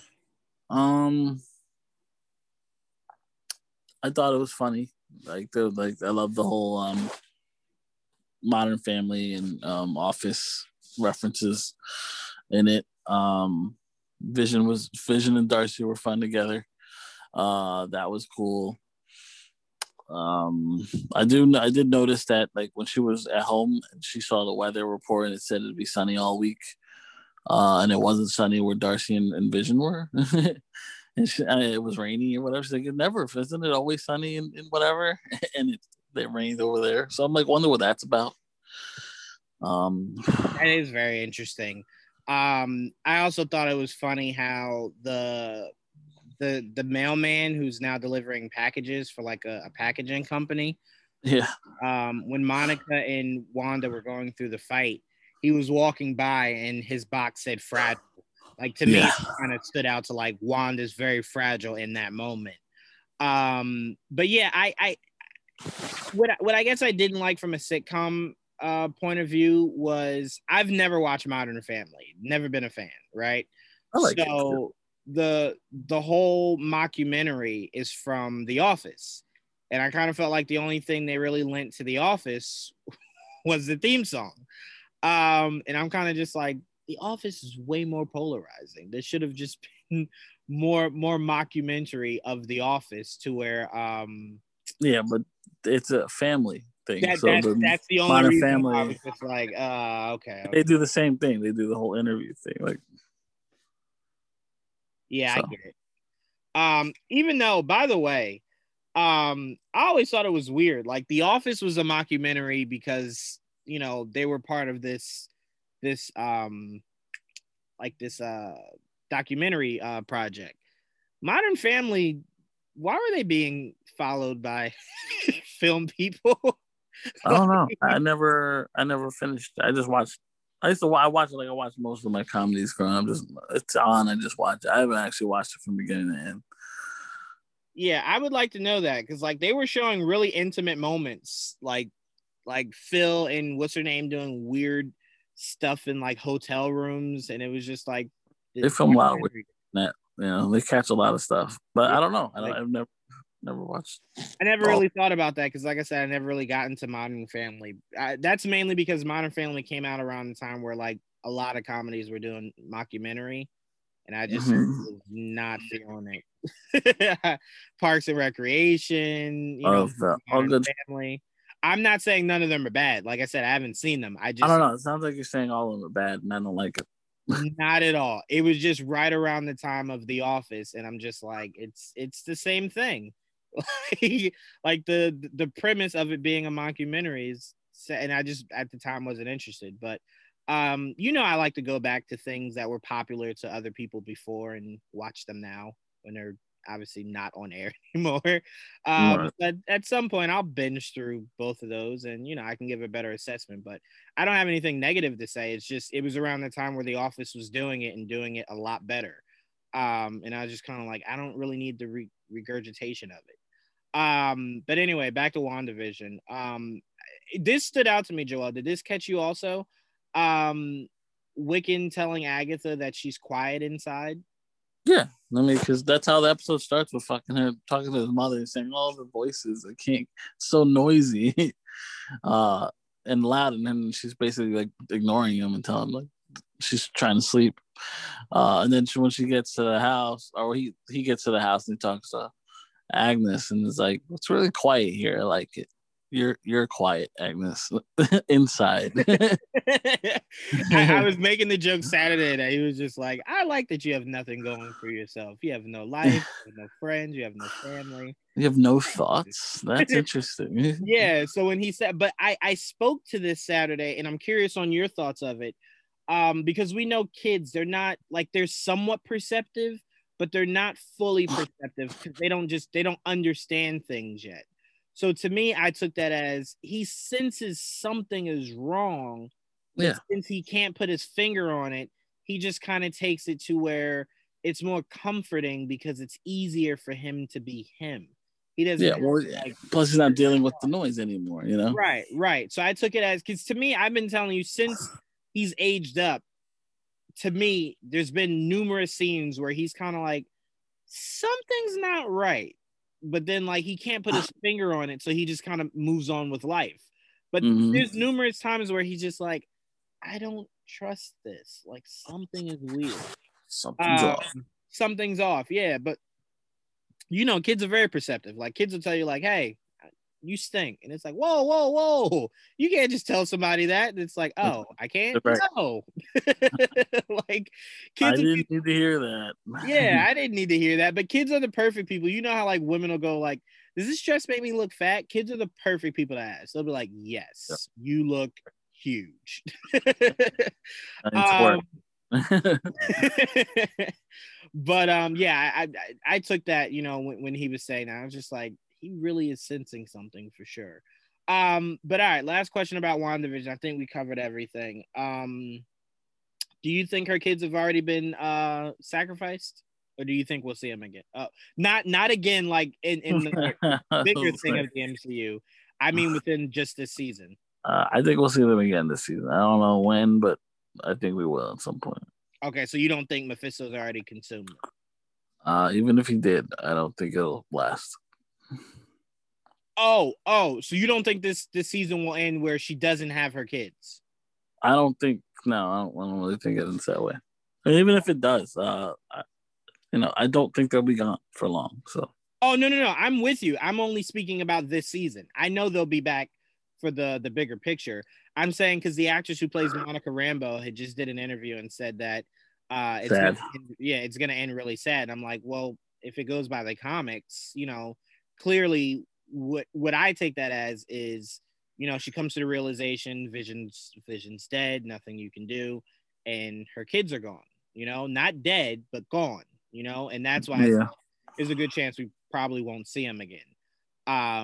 But I mean, no, I'm with you. They're gonna be young. That'll be sad. That'll be fucking sad. If like Vision's gone. I'm like, oh man, that would suck. To me, I think with the performance Paul Bettany put on for this, there's no way he's gone for good. But as far as the story, I think to really kind of bring it home, you have to kind of show Wanda like he's gone. But to me, I think they'll bring him back at some point. I mean, I would actually like it if he's the mentor to the Young Avengers. I would love it the way Red Tornado was for Young Justice. I mean, he's in the use Vision like that. Technically. Wait, say it again. He's in the Young Avenger comics as a young Vision. Oh well, no, because I kind of still wanted to be Paul Bettany. Yeah, I would still want to be Paul Bettany. I would rather just be like, because to me, I would prefer the Young Avengers to be a series rather than like a movie. I think it would just work better as a series. But even if it's a movie, I would like Paul Bettany to be like the like I just said, the Red Tornado of Young Justice, but to the Young Avengers. So maybe that's when you can put them back together. But all right, that's all he's we black got. And white first, I don't care. Wait, say it again. As long as he's black and white first, I want to see more of that. Yeah, I'm not against that. Yeah, sure. I'm with you on that. To me, the end goal has to be he looks more comic accurate. That's my end goal. Bring him to what he should look like, not how you're trying to make him look in the MCU, and I'll be fine. So if that means we have to go through steps, like he looks the way you want first, and then the end game is that he looks the way that he does in the comics, I'm fine with that. I'm fine with that. I did want to ask you, I did hear someone that has a Hispanic background say that whole luchador scene bothered them. Did that bother you at all? Not at all. Okay. All right. No problem. All right. All right. Let's move on. We got some big DC news. Now I'm going to pass it to you to pronounce her name, but I do want to state that I am very familiar with the actress. I do watch Young and the Restless with my aunt. She did get an award for her performance of the moment where she was in a coma during The Young and the Restless. So she's proven that she has the acting chops. I just didn't know that she was even on the radar for something like this. So the first thing my aunt asked me when I told her like she was gonna be Supergirl, she's like, "Does that mean she's leaving Young and the Restless?" I said, "Absolutely." Like, even if she's not gonna be Supergirl long term, if she knocks us out of the park, it gets more eyes on her than a soap opera would. So she'll definitely be in projects up the wazoo after this. But Joel, your thoughts on Andy giving us the official announcement of our DCEU or DC Universe? I don't know what these movies are calling themselves, but I mean, because I don't want to say our new Supergirl because she's not replacing Melissa, so I don't know what to call the movie universe. Yeah, when I first saw the report, I thought that's what they were doing. I'm like, what the fuck? There's only one season left. Why would they do that? That makes no sense. But no, it ended up being that she's the Supergirl in the DCU or the movies universe. Right. Which she will be in the Flash. So I'm like, congratulations. I mean, it was really this big thing. So like, oh my god, the Supergirl, like forever they've talked about a Supergirl movie and possibly bringing in a Supergirl, but we weren't sure it'll ever happen. And a couple months ago, we got reports that they were putting that on the back burner until they figured out what they're going to do with Superman. And so, we didn't know. We didn't know for sure what was going on. And then, Andy Muschietti obviously has plans to use her in the Flash movie in some capacity. And I think the biggest question coming out of that is she which universe version of Supergirl is she? Is she the main universe of Supergirl? Or is she someone a whole separate universe? Like, because, the Flash movie is also dealing with, multiverses. So right. That's another question. I think my biggest fear, Joel, was because we haven't heard anything about Henry recently, right? So my biggest fear was I love this, and I specifically love this for you because you had just said last episode Hispanics need more representation, and you can't get any. Well, you could get any bigger, but this is huge. This is very big. It's a nice step in the right direction. This is something for Hispanic girls to kind of look up to, especially if this is long-standing. This isn't just this movie. But my biggest fear was, don't tell me this is your idea of giving us Supergirl, and that's where we're going forward. And then at some point, maybe you'll work back in Superman. I needed to kind of be in tandem. I need her to be Supergirl, but she better not get a movie before Henry gets his sequel. You know what I'm saying? Like, I don't mind it. And that might be the same movie.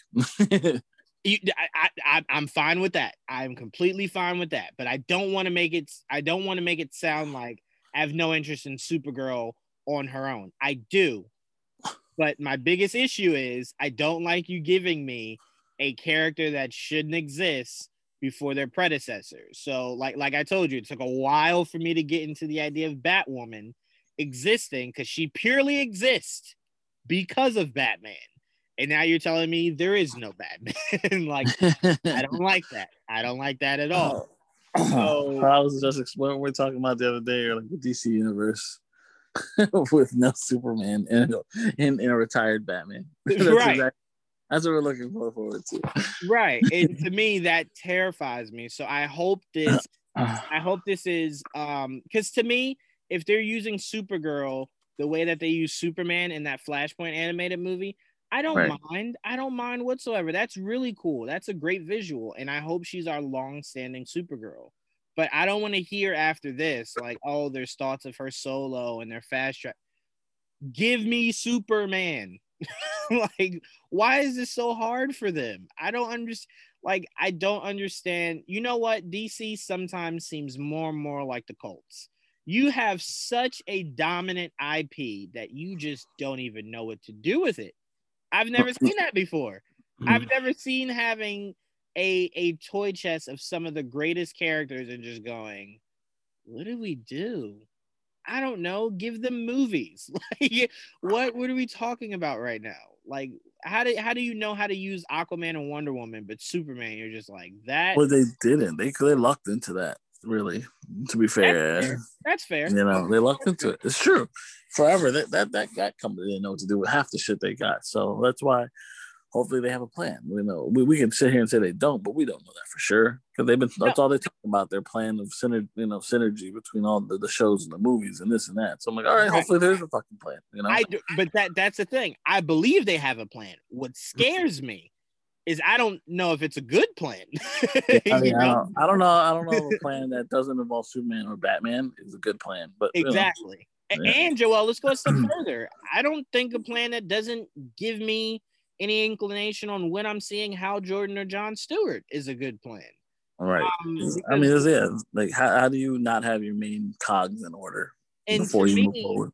To me, the more confusing thing is you're talking about introducing secondary characters when you haven't fully fleshed out your primary characters, and it's just skipping steps here. You know, like let's not skip steps. These are great characters that I want you to introduce, but they don't exist without their counterparts. Like that's like if you hear after Flashpoint they're fast tracking Wally.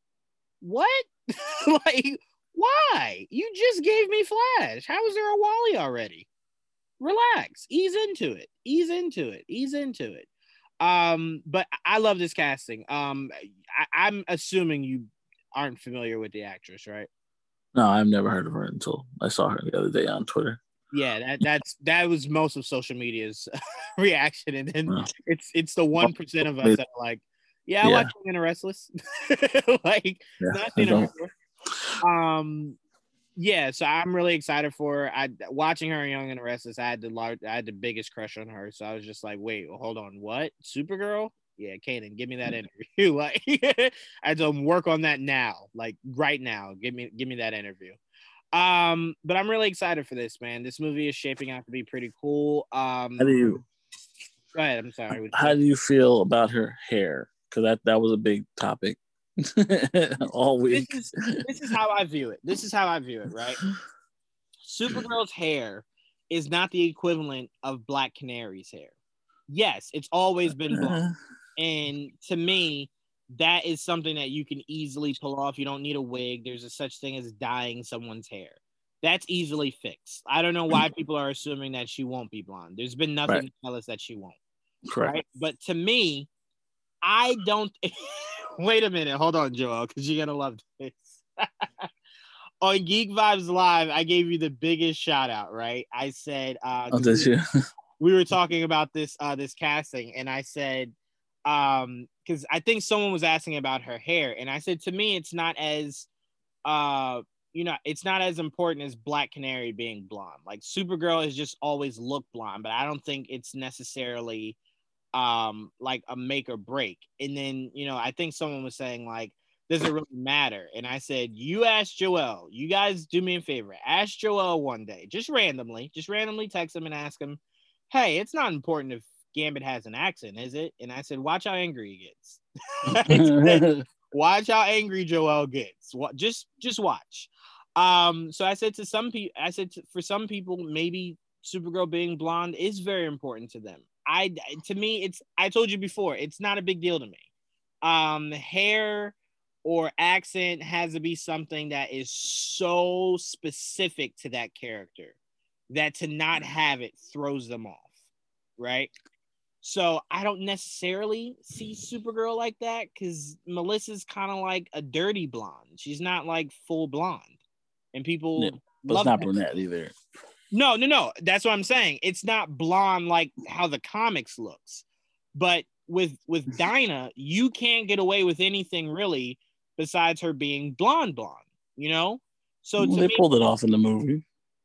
They did, and to me, that was as blonde as an African American can get. So that's why should get maybe. That's really the difference, right? So that's why I accepted it because it's like you won't see many Black people with, the kind of blonde hair that Dinah has in the comics. So that's the only reason why I didn't make a big deal about that.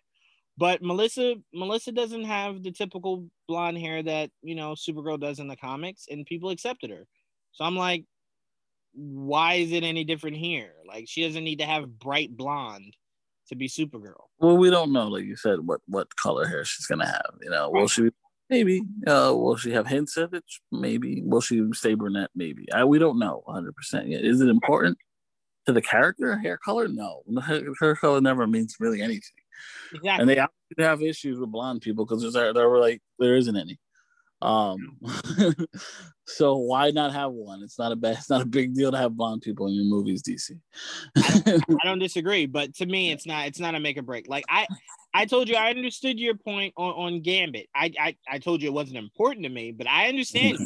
I understand why it's important to you. So if someone's saying it's important for them to see Supergirl blonde, I Mm-hmm. won't fight them, but I also could care less if if she's if her hair is like Melissa. I'd be Well, I don't. I mean, that I'll take that too. I just don't know if I want to see her brunette. Like the oh same thing. Like I don't want to see a blonde Superman. That's just odd. The fuck. yeah. Yeah, I'm with you. I don't want her brunette, but again, when people were freaking out, I'm like, what are you basing this off of? He just casted her. That's her natural hair color. Right. Doesn't mean Right. it can't change. Right. Like, She can easily like Andy, both. yeah, Andy didn't say, "Hey guys, meet your Supergirl." And by the way, this hair Fuck color, blonde hair. it's staying. Yeah, like Yeah. I don't know why people jump to the conclusion of you I know think she's always been blonde. Supergirl always been blonde. So like, is it to me? It is similar to like Black Canary because she doesn't wear a mask. Black Canary doesn't wear a mask, so it's like it's part of the look. right. Um, so for me, it is odd to see her without blonde hair. It doesn't look the same without blonde hair. And look, you could pull it off like you did in the cartoons. Look, if she was Supergirl, she had blonde hair. When she was Kara, she was a brunette, which is obviously a much better disguise than not wearing, um, than like what Kara uses in the show, where it's just glasses like Clark. I'm like, that doesn't work. I don't know how it works on, but like changing your hair color, like wearing a brunette wig or some shit like that, or vice versa. That's different. That definitely like you could disguise yourself easier when you have different hair color, and Yeah, glass. That's a whole different look. I think the biggest problem with Melissa Supergirl is they were trying too hard to tell you like this is our Superman. Like, don't really focus on the idea of seeing the actual male Superman. So we're gonna make her as close to the character of Clark and Superman as possible. And it was just like, but she could just be Kara. Like the whole glasses and stuff. Like she could just be Kara. That's cool. Like that would work. Like we have enough of the CW trying to make characters that are great on their own be someone else. You made a Right. whole arc of Oliver being Batman and acted like we wouldn't recognize that. Like that's no. We're used to the wisecracking Oliver. Why'd you make it so dark? Yeah, I like wisecracking all of it. But yeah, but like I was just saying, I to me it is important to the character. Like it's I don't compare that to like the Flash. Like Ezra's not blonde, and look, to be fair, we have never had a blonde Barry, and Barry's blonde in the comic books. Again, I don't know why they hate blonde people, but it just hasn't happened yet. But it's the different because the Flash doesn't have hair when he has a mask on. So like classically, it doesn't matter what color hair he has because you don't ever see his hair. They don't wear masks that cover their hair. Like Bruce, I don't like blonde Bruce. I don't because it's just that looks weird to me. But we've already had two blonde Bruces, but it doesn't matter because Batman, you can't see his hair. Right. You know what I mean? Yeah, It's different. it's very disgusting not to have black hair on Bruce. Even On Brown. Even Brown. It's weird. It's weird. It's... But speaking of Flash, I was telling because this week I will be defending the DCEU on Kinda Nerdy Dudes. Oh. I will be trying to have to persuade a lot of that cast why the DCEU is good and how I can see them being successful going forward. I even have to have the conversation on why Man of Steel was one of the better Superman stories. And I have to have the argument, Joel, me and you have had numerous times, which was the Dark Knight trilogy, amazing, phenomenal movies, not the best Batman movies, not the best telling good luck. Stories of Batman. So I have to go through all that. But my point was, I was saying to Tia, because Tia's not sold on Ezra Miller as Flash. And I keep trying to explain to people because she's not the only one that feels like that. So I don't want this to seem like I'm calling out Tia. There's a couple people, but a lot of them are more recently because of the whole incident with the choking thing. Right. I do know a lot of people that thought the acting was not accurate to Barry. And what I wanted to tell those people and what I said Saturday was, or the last podcast was, people have to remember, acting is a director's choice. How they're perceived is a director's choice. It's Right. why no one left the first two Thor movies going, this Chris Hemsworth guy, he's a pretty good actor. No, why? Because what Kenneth was doing with those two movies just were not to make Thor look good. And then you see Taika get him, and how do we feel about Thor now? We love him, right? So to me, it's like you got to give Andy a chance to direct Ezra. Maybe he'll direct Ezra to be more very accurate. But I keep trying to remind people, there's Grant is not the comic accurate Barry either. He's closer than Ezra, but still more jokey in him than there really is in Barry in the comics. Barry is the light of the DC universe, specifically the Justice League. But the jokiness of him is not like the Flash on CW perceives him or the DCEU perceives him. Barry's just not that jokey. He's just more joyous. And I think that's where people get confused and are like, yeah, Grant's nailing it. No, he's doing a great job as Barry, but Barry's just not this. He's not this dependent on others. He's not this jokey. He's just joyous. You know, like not like Spider-Man, because he is more jokey, but he's just joyous as compared to everyone else who's just more like, yeah, I just killed a guy yesterday, Barry. We don't smile over here, you know? So to me, it's like Ezra can find, a middle ground, and maybe Andy sees that and doesn't like it, and maybe Andy changes it. You don't know how he's going to direct them. You're right. Exactly. And at the end of the day, Ezra is more of an amalgam of Barry and Wally. Right. Wally is, people grew up with the Flash. Flash is funny. You do need comic relief in the team. Usually it's the Flash. So Barry came back. Barry's the primary Flash now. So they added some humor to Barry. That's all it is. Right. And I'm not saying I don't like the humor that he's giving, but it's very much them trying to find a more, a better balance to things. But the CW by no means is a full-on accurate portrayal of Barry. It's a blend, just like I believe Zach was going for a higher blend, but a blend nonetheless. So to me, it's just like, give it a chance. I know a lot of people that were not interested in Thor Ragnarok because of how comical it was looking. But I'm like, it's different from the Thor you've been complaining about before. Give it a chance. And I'm glad I did because, again, I still believe Thor has the best arc in all of the MCU. So to me, I'm like, I'm really glad that I gave it a chance and I didn't kind of shut myself out of what Taika could possibly do with Chris Hemsworth. And I believe Andy will do that with Ezra. I mean, I said it on Geek Vibes Live, Joel. Me and you left it chapter 2 really enjoying it. Yeah, I did. Here's a reminder though, Joel.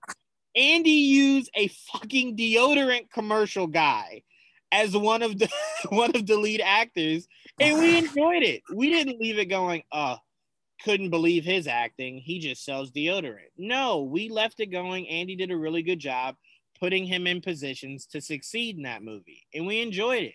You know what I'm saying? So it's like, give it a chance. Let Andy do what Andy does, and which is make things really good. Those two it movies are all I need to know about Andy as a director, to have faith in him for what he can do with this Flash movie. Simple as that. But all right. Nothing else we want to add about the Supergirl casting, right? No, that was the biggest thing right there. Well, that she's Hispanic and she's blonde. Like, obviously, we don't give a shit that she's Hispanic. I'm more. I actually like that more than what a lot of us were probably fan casting Supergirl to be. To me, I kind of hope DC and Marvel does that more.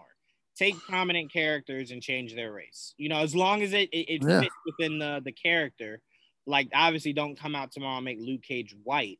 But, to me, no. Race change it up. Add some diversity. Exactly. It's fine. What people don't understand, and I get this so much, what people don't understand is when you take an original concept and make the character Hispanic or Black or Asian or Indian, no one really cares. It's only something that people pay attention to when you take someone that they've seen before and you change them. That's how you really provide change. But if they were just creating original characters that are Black or Hispanic, it takes time for people to get, accustomed to who this new character is. Yeah, it does. So you have a lot of people that just don't really pay attention. Like Joel, I can't tell you how many people, when I say the name Jaime, they're like, who? Yeah. That's what happens, That's what's going to happen until he gets his own fucking movie. Exactly. So instead of having to make Hispanic or Black or Asian or Indian characters have to go through the mud first, right? No, take a character people already know and love and swap them, change them. Boom, there it is. If it works, if we can make it work, fucking go for it. Dude. Look, it worked for Aquaman, bro. He's all but Polynesian at this point in the comic books. Exactly. No one complained once. You see Nick Fury as Samuel. He's Black. Right? He's Black now. Exactly. They changed it all up. Now he's Black. Right. They explained it away and everything. And now there's a generation of kids that only know Nick Fury to be Black. If they saw him as white, they go, "What is that?" You know? I mean, they're the whole generation of people that did not know there was a white Green Lantern. You know what I mean? Me, Joel. That's why I told you Hal became my favorite, because I never knew who he was. Like once I found out about him, I'm like, I really like this guy. Not more than Jon Stewart, but maybe as much as I like Jon Stewart.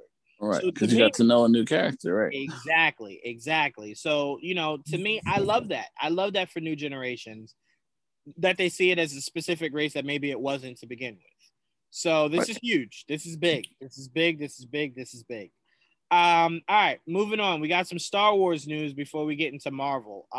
We got a possible casting for Ezra Bridger for the Ahsoka series. Now, what confused me a bit was I don't think I've ever understood how old Ezra was supposed to be in Rebels.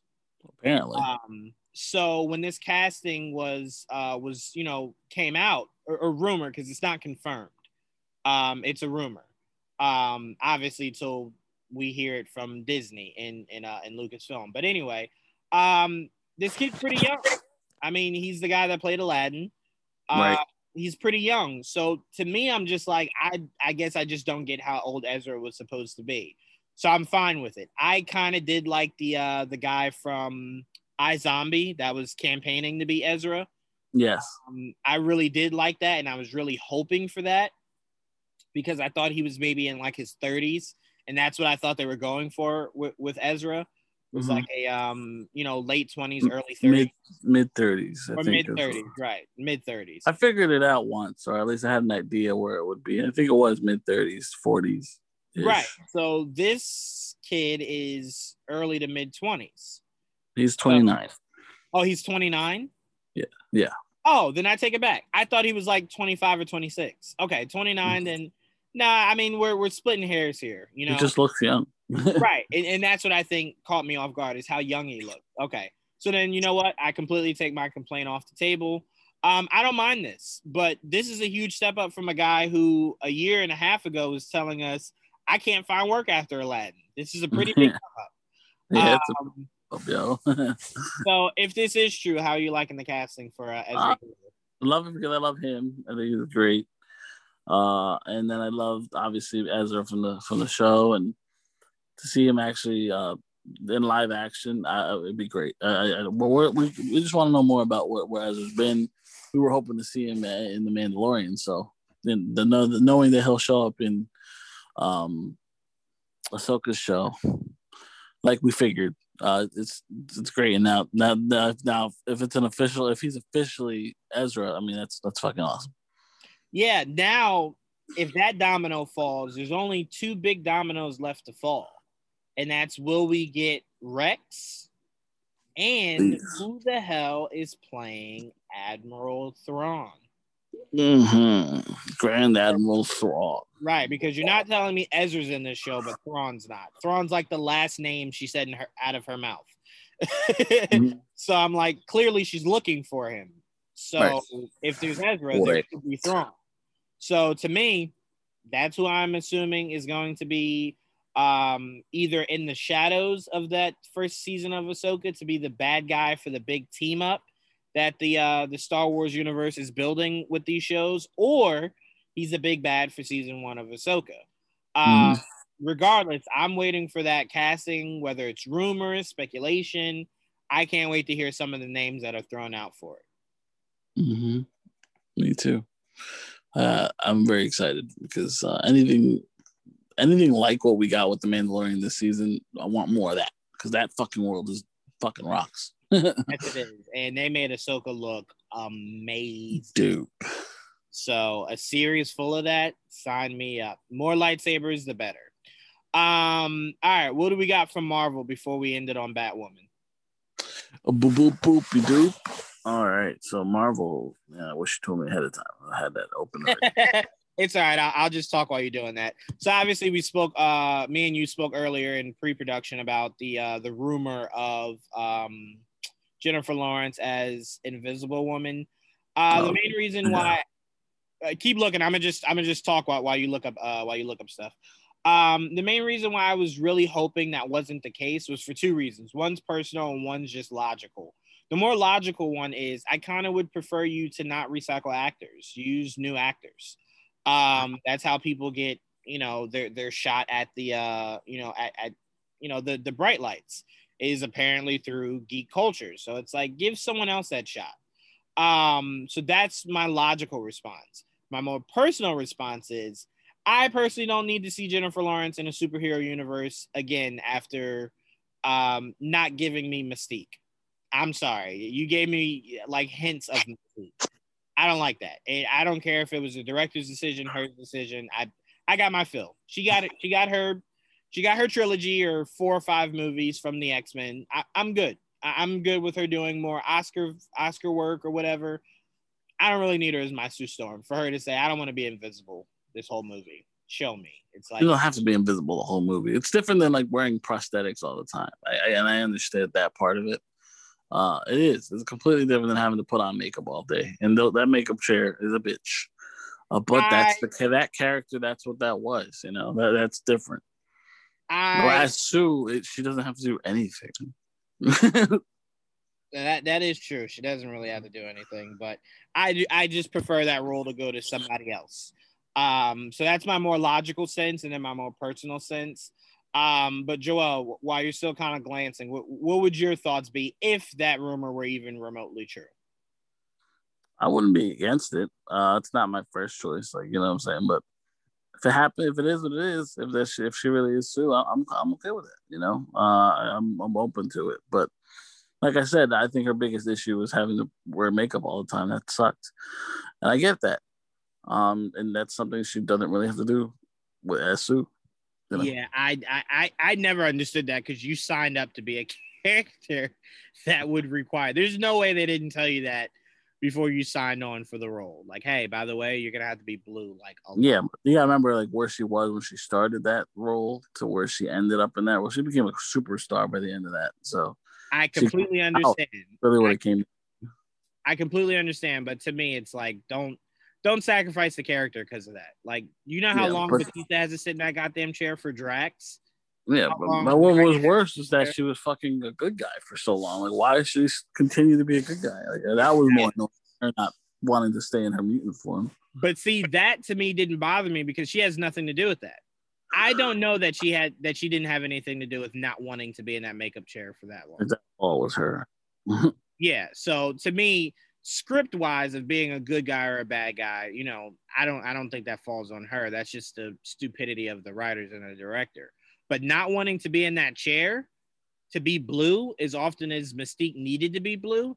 Yeah, that irked my soul. That really did. It's just like, I mean, come on. I'm not comparing the actress, but I'm like, Rebecca Romijn was blue more than she wasn't, which is just like great. That's how it should be.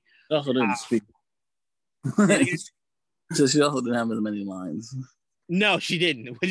That is very fair. That is very fair. But I'm like, if Ryan Reynolds could sit in that chair all day to be made into Deadpool. You can get over that, Jennifer Lawrence.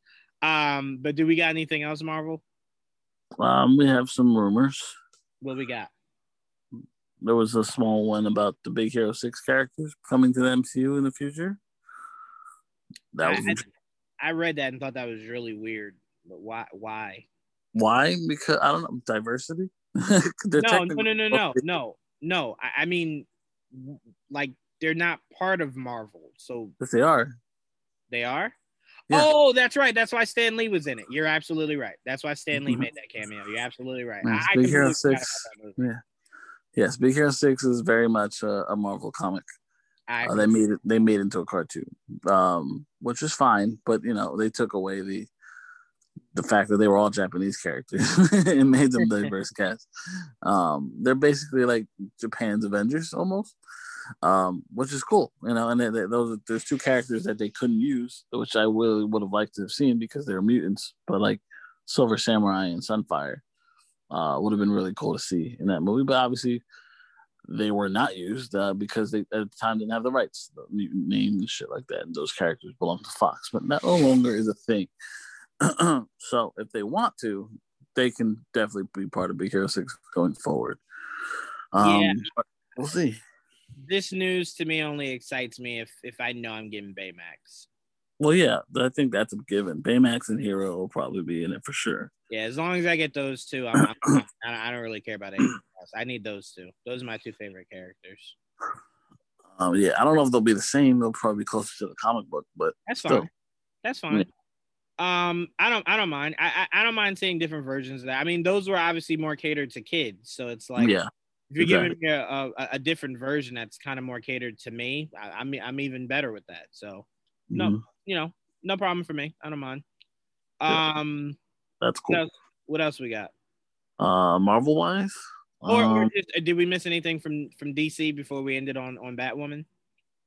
Well, there's some other. Let me see. We got word of Constantine. Remember the Constantine news? Yes. We didn't talk. There was something else we didn't talk about last week that was important, and now I can't remember it. But as soon as we ended, I was like, "Oh, damn, we forgot to talk about that." Constantine, I like it. Obviously, J.J. Abrams is going to have something to do with it because it will lead into his Justice League Dark. Correct. I'm just more curious on the casting. Because we've only seen one Constantine for like the longest, so it's like curious where they decide to go with it. Yeah, as far as we know, they're looking to cast a person of color. So, okay, then there you go. You want to know something weird, Joel? You're gonna say you can't really see it, but I can't unsee it. I kind of see if the whole British thing doesn't matter to them, like that's not like a make or break thing. Mm-hmm. I could really see John David Washington as John Constantine. Oh man, you got to get off that shit. You talk shit about like studios always choose John David Washington, and that's all you choose now. But no, I would much rather stay British, or else I would have probably went with Lakeith Stanfield because I think he has the more body type. I would like Lakeith Stanfield. I wouldn't mind that. Daniel Kaluuya. No. Kaluuya? Yeah. I would like Lakeith Stanfield. I like Lakeith because I think he fits it. Now I'm not saying he's my choice because I would prefer they went with a British actor. But whichever they go because I think they were looking for a Riz Ahmed type. And I like Riz Ahmed, but cool. Whatever direction they go in. Yeah, okay. I do like that. I like that a lot. Riz Ahmed? Yeah, I kind of prefer that now. Yeah, I like that a lot. I want to see more of him. I feel like I don't see enough. I agree. I like Riz Ahmed. He's really good.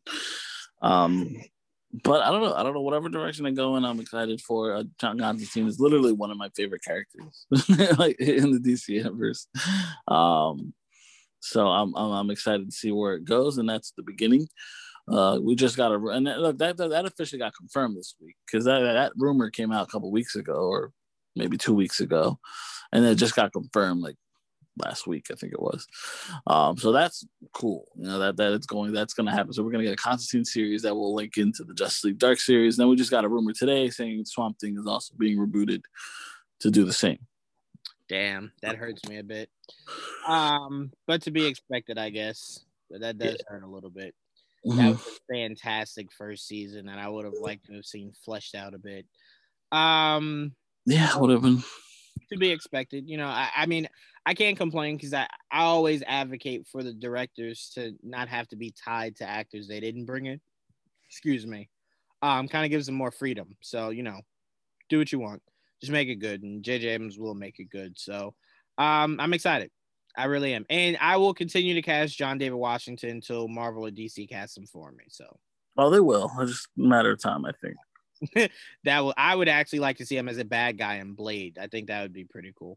Really? John David Washington could definitely pull off a vampire 100%. But who knows? What else we got? What else do we got? Right on the docket. We have some news. Shit. I wish we prepared better. Well, there was this whole thing that dropped today about the Snyder Cut.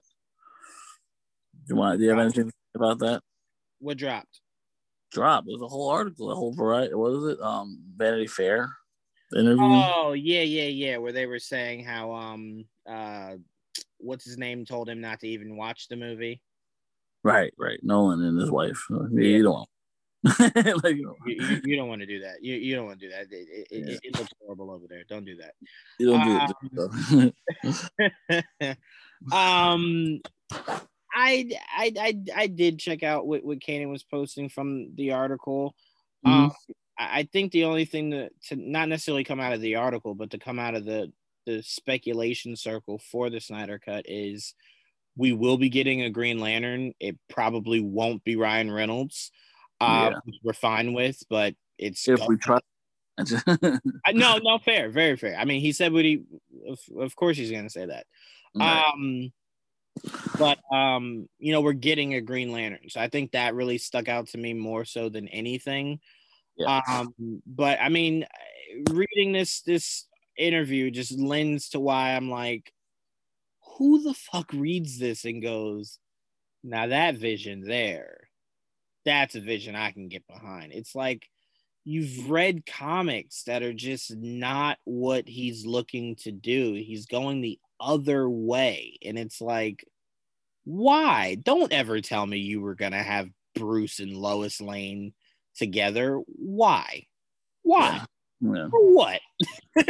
Like, all right, if you're telling me that was the plot for BVS instead of the Martha thing, all right, maybe, because clearly you were just you're going way out of there for the BVS movie, but still, it's just like, what were they thinking? Why? And I'm trying not to sound too mean-spirited about it, in case the wink one day we get to interview him, I don't want this hate speech to be out there, but it's just like, I've read the comics, I've watched the cartoons, and his vision was just going so far left from what I grew up on that it was just like, I'm okay if this is the last time he directs a DC project, or he has this much control on where the DC narratively. I don't mind his directing at all. It's just sometimes the story is a little not to my liking. Yeah, it's just you're going just like narratively, like certain plot points. So not all of them, but certain things. You're like, not all of them. And I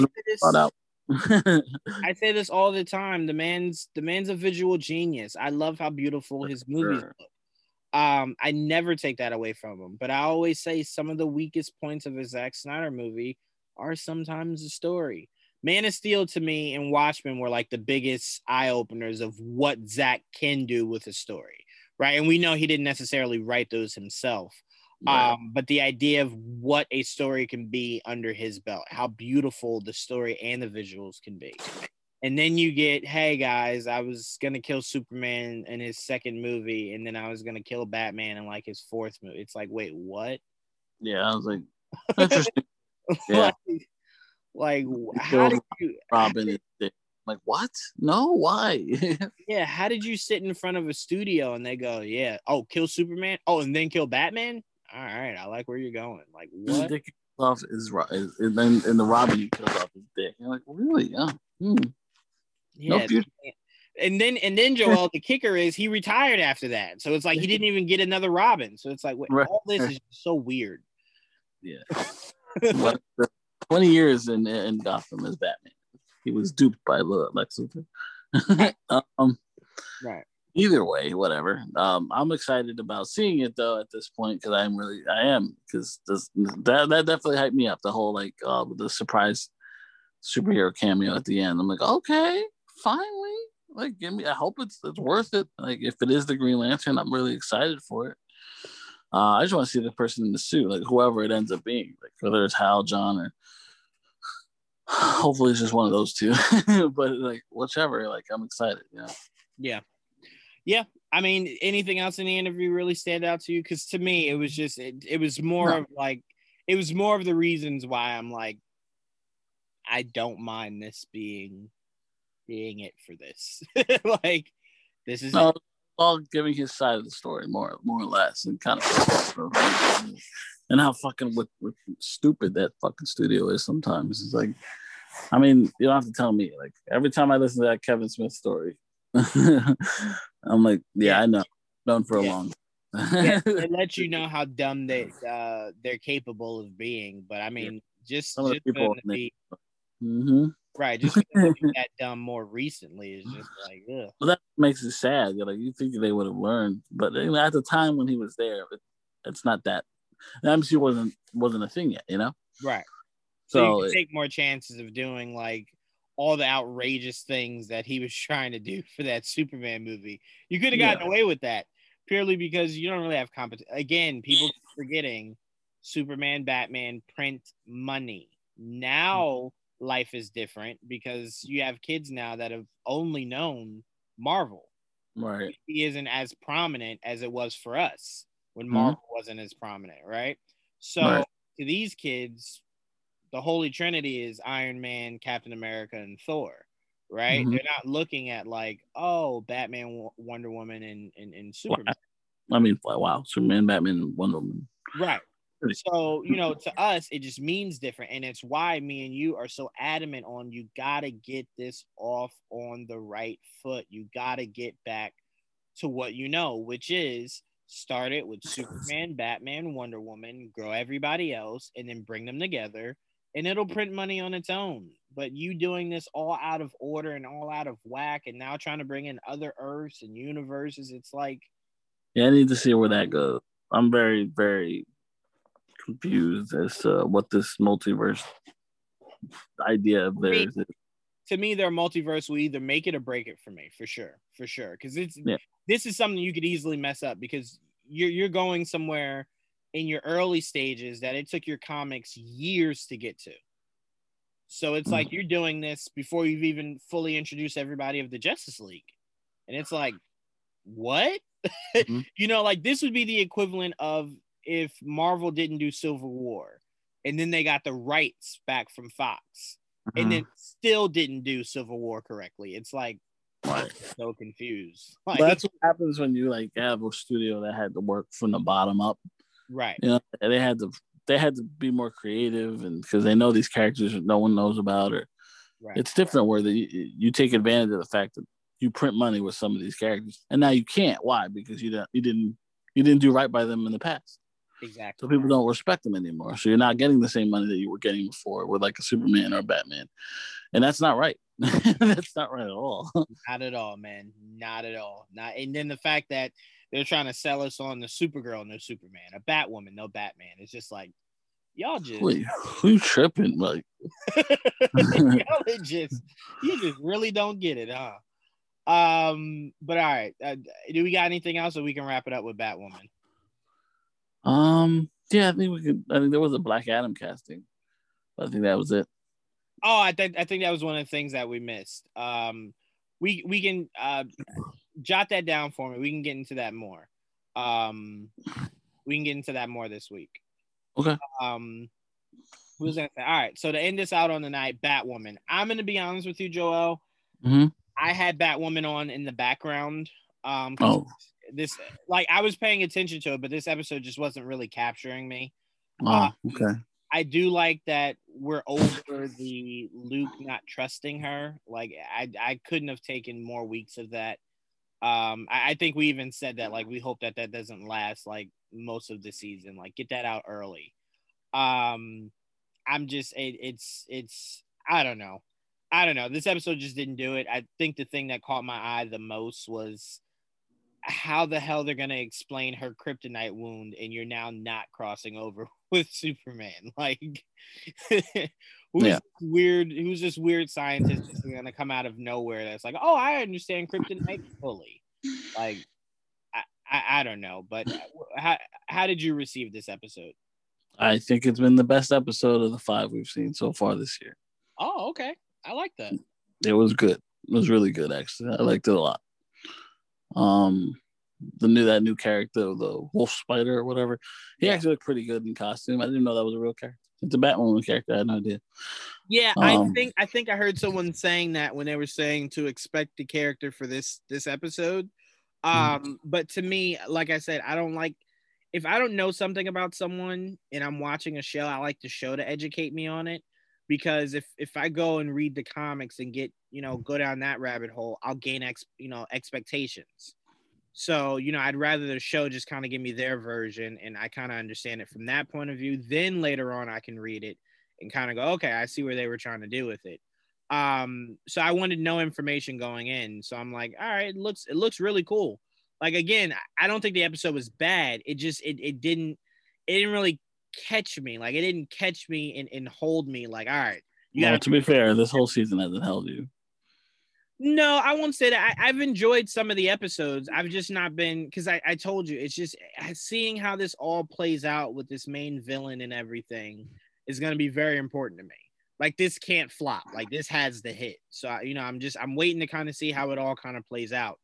But I don't think it's a bad season by any means. I already like it more than last season, to be fair. Yeah, but that's what I think is the difference of me. I was so high on what Ruby Rose brought as Batwoman. And I'm loving what Javicia is bringing as Batwoman. I'm really loving the Afro look for sure. I don't like, that's the only thing I don't like is the Afro look. Really? Yeah, I'm not a fan of that Afro look. You're wanting them to go back to the long wig? She can have a fucking ponytail for all I care. I just don't think that's practical. The Afro is practical? No. I get the message they're trying to send in I do too. I'm just not a fan of the look. Yeah. It looks better drawn than it is in live action. I don't necessarily disagree. But yeah, no, I don't dislike this season. I want to make sure I'm very clear on that. I have liked a few of these episodes so far out of the 5 that we've gotten. It is gonna take me a while to really kind of, get over the idea of, I do believe that if Ruby didn't leave, that Bruce Wayne storyline would have lasted a lot longer. And it's still hard for me to get over that. I really like what the actor did with Bruce Wayne. I like the idea of having Bruce Wayne. And then, I know he was a fake Bruce Wayne. I know. But to me, Bruce Wayne is Bruce Wayne. Let me live with it. Let me have that. So there's just elements of it that I'm kind of like, and now no crossover. So I'm kind of just like, I'm really hoping that this big bad really hits for me later on in the season. I'm not even worried about that. To me, I'm still the opposite of you this whole season. I don't give a fuck about the villain. I'm taking it episode by episode. And if I enjoy the episode, I enjoy the episode. If I don't. And it's very much like, I enjoy her. I enjoy looking at her. I think it's very much a, like the costume looks fine. The characters work. They gel well. And I thought this episode, like the whole Jack Napier art painting, I'm like, that's pretty cool. The fucking Joker painting, bringing that into it. I'm like, all right, I haven't even heard they actually call him Jack Napier. That's pretty cool. That hasn't been done since, well, actually they did it recently in the White Knight comics, but that's the Batman 89 name for Joker. That's his real name in the comic, in the movie. Mm-hmm. So that's cool. And that's a reference to his painting in those movies. So again, that's pretty cool too. But I will say, I think me and your fundamental difference is you weren't that high on season 1. So your expectations weren't going to be that high for season 2. They could only go up for you. They couldn't necessarily get lower. So for me, Batwoman was the only show that I swore by last year, or last season for the CW shows. So for me, my expectations for Batwoman were always going to be high. And I'm not saying that this season doesn't meet them. I have to wait to see it flesh out a little bit. I told you Batwoman had me, and you're my witness. Batwoman had me last season from the very first episode. I was hooked. So, I've been kind of like really rooting for this show more so than any other CW show. So, I'm invested a lot more than you are. So I can see how you're a bit detached to where you're kind of like, I can just pick elements of it that I enjoy and be fine with it. But to me, I kind of need the whole kit and caboodle. And that's why I'm like, well, they broke your kitten and caboodle, and I think you're still struggling with it. No, but that's what I'm saying. I'm giving the show the chance. I have like I did like the first two episodes for sure, big time. I enjoyed those. But I'm more so, I can't give this season what I gave the first season, which was you had me from the get. Whatever you do, I'm fine with going forward. Now I'm kind of just like, I kind of need to really enjoy this story because it's a change from what I got last season rather. Sorry. But again, it's not anyone's fault. This is a me problem. So that's why I said I'm just patient and see how it all plays out. But the one thing I did want to talk about before we left was we obviously are getting Superman and Lois tomorrow. Mm-hmm. I want to ask you this before it even starts. What are the odds we see Diggle suit up? I really hope high. I don't know what the odds are. I don't think it'll be in these two episodes. No. I just mean for because I want us to get a head start on our thoughts on the season before it starts. So I'm just saying overall, not these first two episodes, the season overall. Because to me, the budget looks high. So I'm like, they'd easily be able to pull off. I think it's a matter of just figuring out where does he suit up in all or just one of them. That's the question. To me, if it's one episode, I can live with that. Just seeing Green Lantern in the CW. I mean, like, which he's going to be in more than just Superman this year. Right. And to me, if he only suits up in because to me, there's a difference, right? And my difference is this budget for Superman and Lois looks like HBO Max level. Mm-hmm. But if he's on another CW show that isn't working with that budget, the suit won't look as good. So to me, I would prefer to only see it here. I need to see the suit first because I don't know what it's made of first. That's fair. Like, is it practical? Is it revolving? Like, does it use CGI a lot, like Martian Manhunter? Even though they gave him an actual suit at the end, a practical suit, so they only have to worry about his face, which was actually a smart idea on them. It depends. It really depends on what the suit looks like and how it's brought, how they bring it to life. Yeah, no, I don't disagree with you at all. But I'm really excited for this show, man. This is my most anticipated show out of all the CW shows this season. Because of how beautiful it looks. Like he looks when he flies, it doesn't look like one of those 90s shows that they don't have the technology, so like you can clearly tell there's like strings on them. Like it looks Man of Steel level good. If you compare it to Smallville, like Smallville, he didn't really fly a lot in Smallville, but it's really just quick.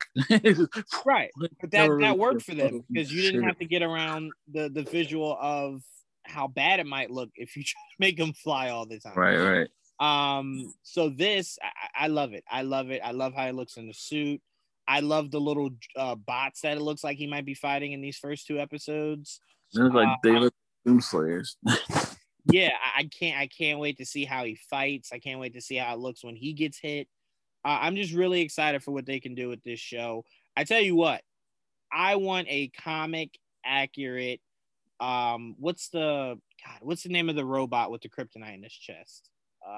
Damn. Metallo, yes. We already have Metallo, Supergirl. I know. I would like a better one. Sure. Any sense? I'd like a better version of that. And I'm really curious about who this Black Lex Luthor is from the other one. That's looming over me. I can't wait to see how that plays out. I as well. So me and you are very excited for what Tuesday brings. I'm gonna have to figure out, Joel, how the hell we're gonna pull this off tomorrow. Do the show and the Knicks and Superman and Lois. Yeah, it's gonna be a bitch. I might have to fucking. Yeah, I don't know. I can't do the show then because I got two things I gotta try to balance, and I'm gonna have to fucking sacrifice one or the other. I can luckily try to have one on the other, I guess. I don't even know. I don't know. My hopes are because the Knicks play at 7. By the time the second Superman episode airs, the Knicks should be done. I assume it's at 8 and 9, right? For Superman and Lois. Film is at 8. It's 2 hours, so it's 8 to 10. Yeah. So I don't know. It's gonna be tricky. I might have to try to see if I can push it to Wednesday. 10 or Wednesday, yeah. Or I could push it to 10. I mean, we do it at 9:30, so at 10 would be no problem for me. That's fine with me too. Yeah, all right, cool. Then I think the Knicks should definitely be done by 10.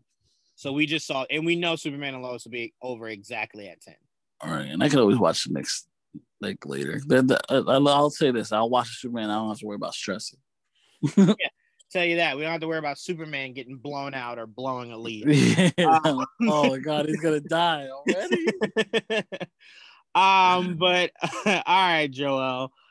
This has been our episode of Much Ado About Nothing. Make sure you guys stay tuned for me and Joel on Figure It Out. Also, I will be on Kinda Nerdy Dudes this week. We have Geek Vibes Live, and then Marvel Cinematic Review is as always this Saturday. So stay tuned for that. But we will see you guys next time. Joel, by the way, I might see if me, you, and Trayvon can get together to do a trailer breakdown for Cruella and Invincible. Really? Yeah. Oh, yeah. Both of those. Word. Yeah. So we're gonna get into that, but we'll talk more later. But all right, guys, that's been our newest episode of Much Ado About Nothing. We will see you same time, same place next week. Peace. Peace.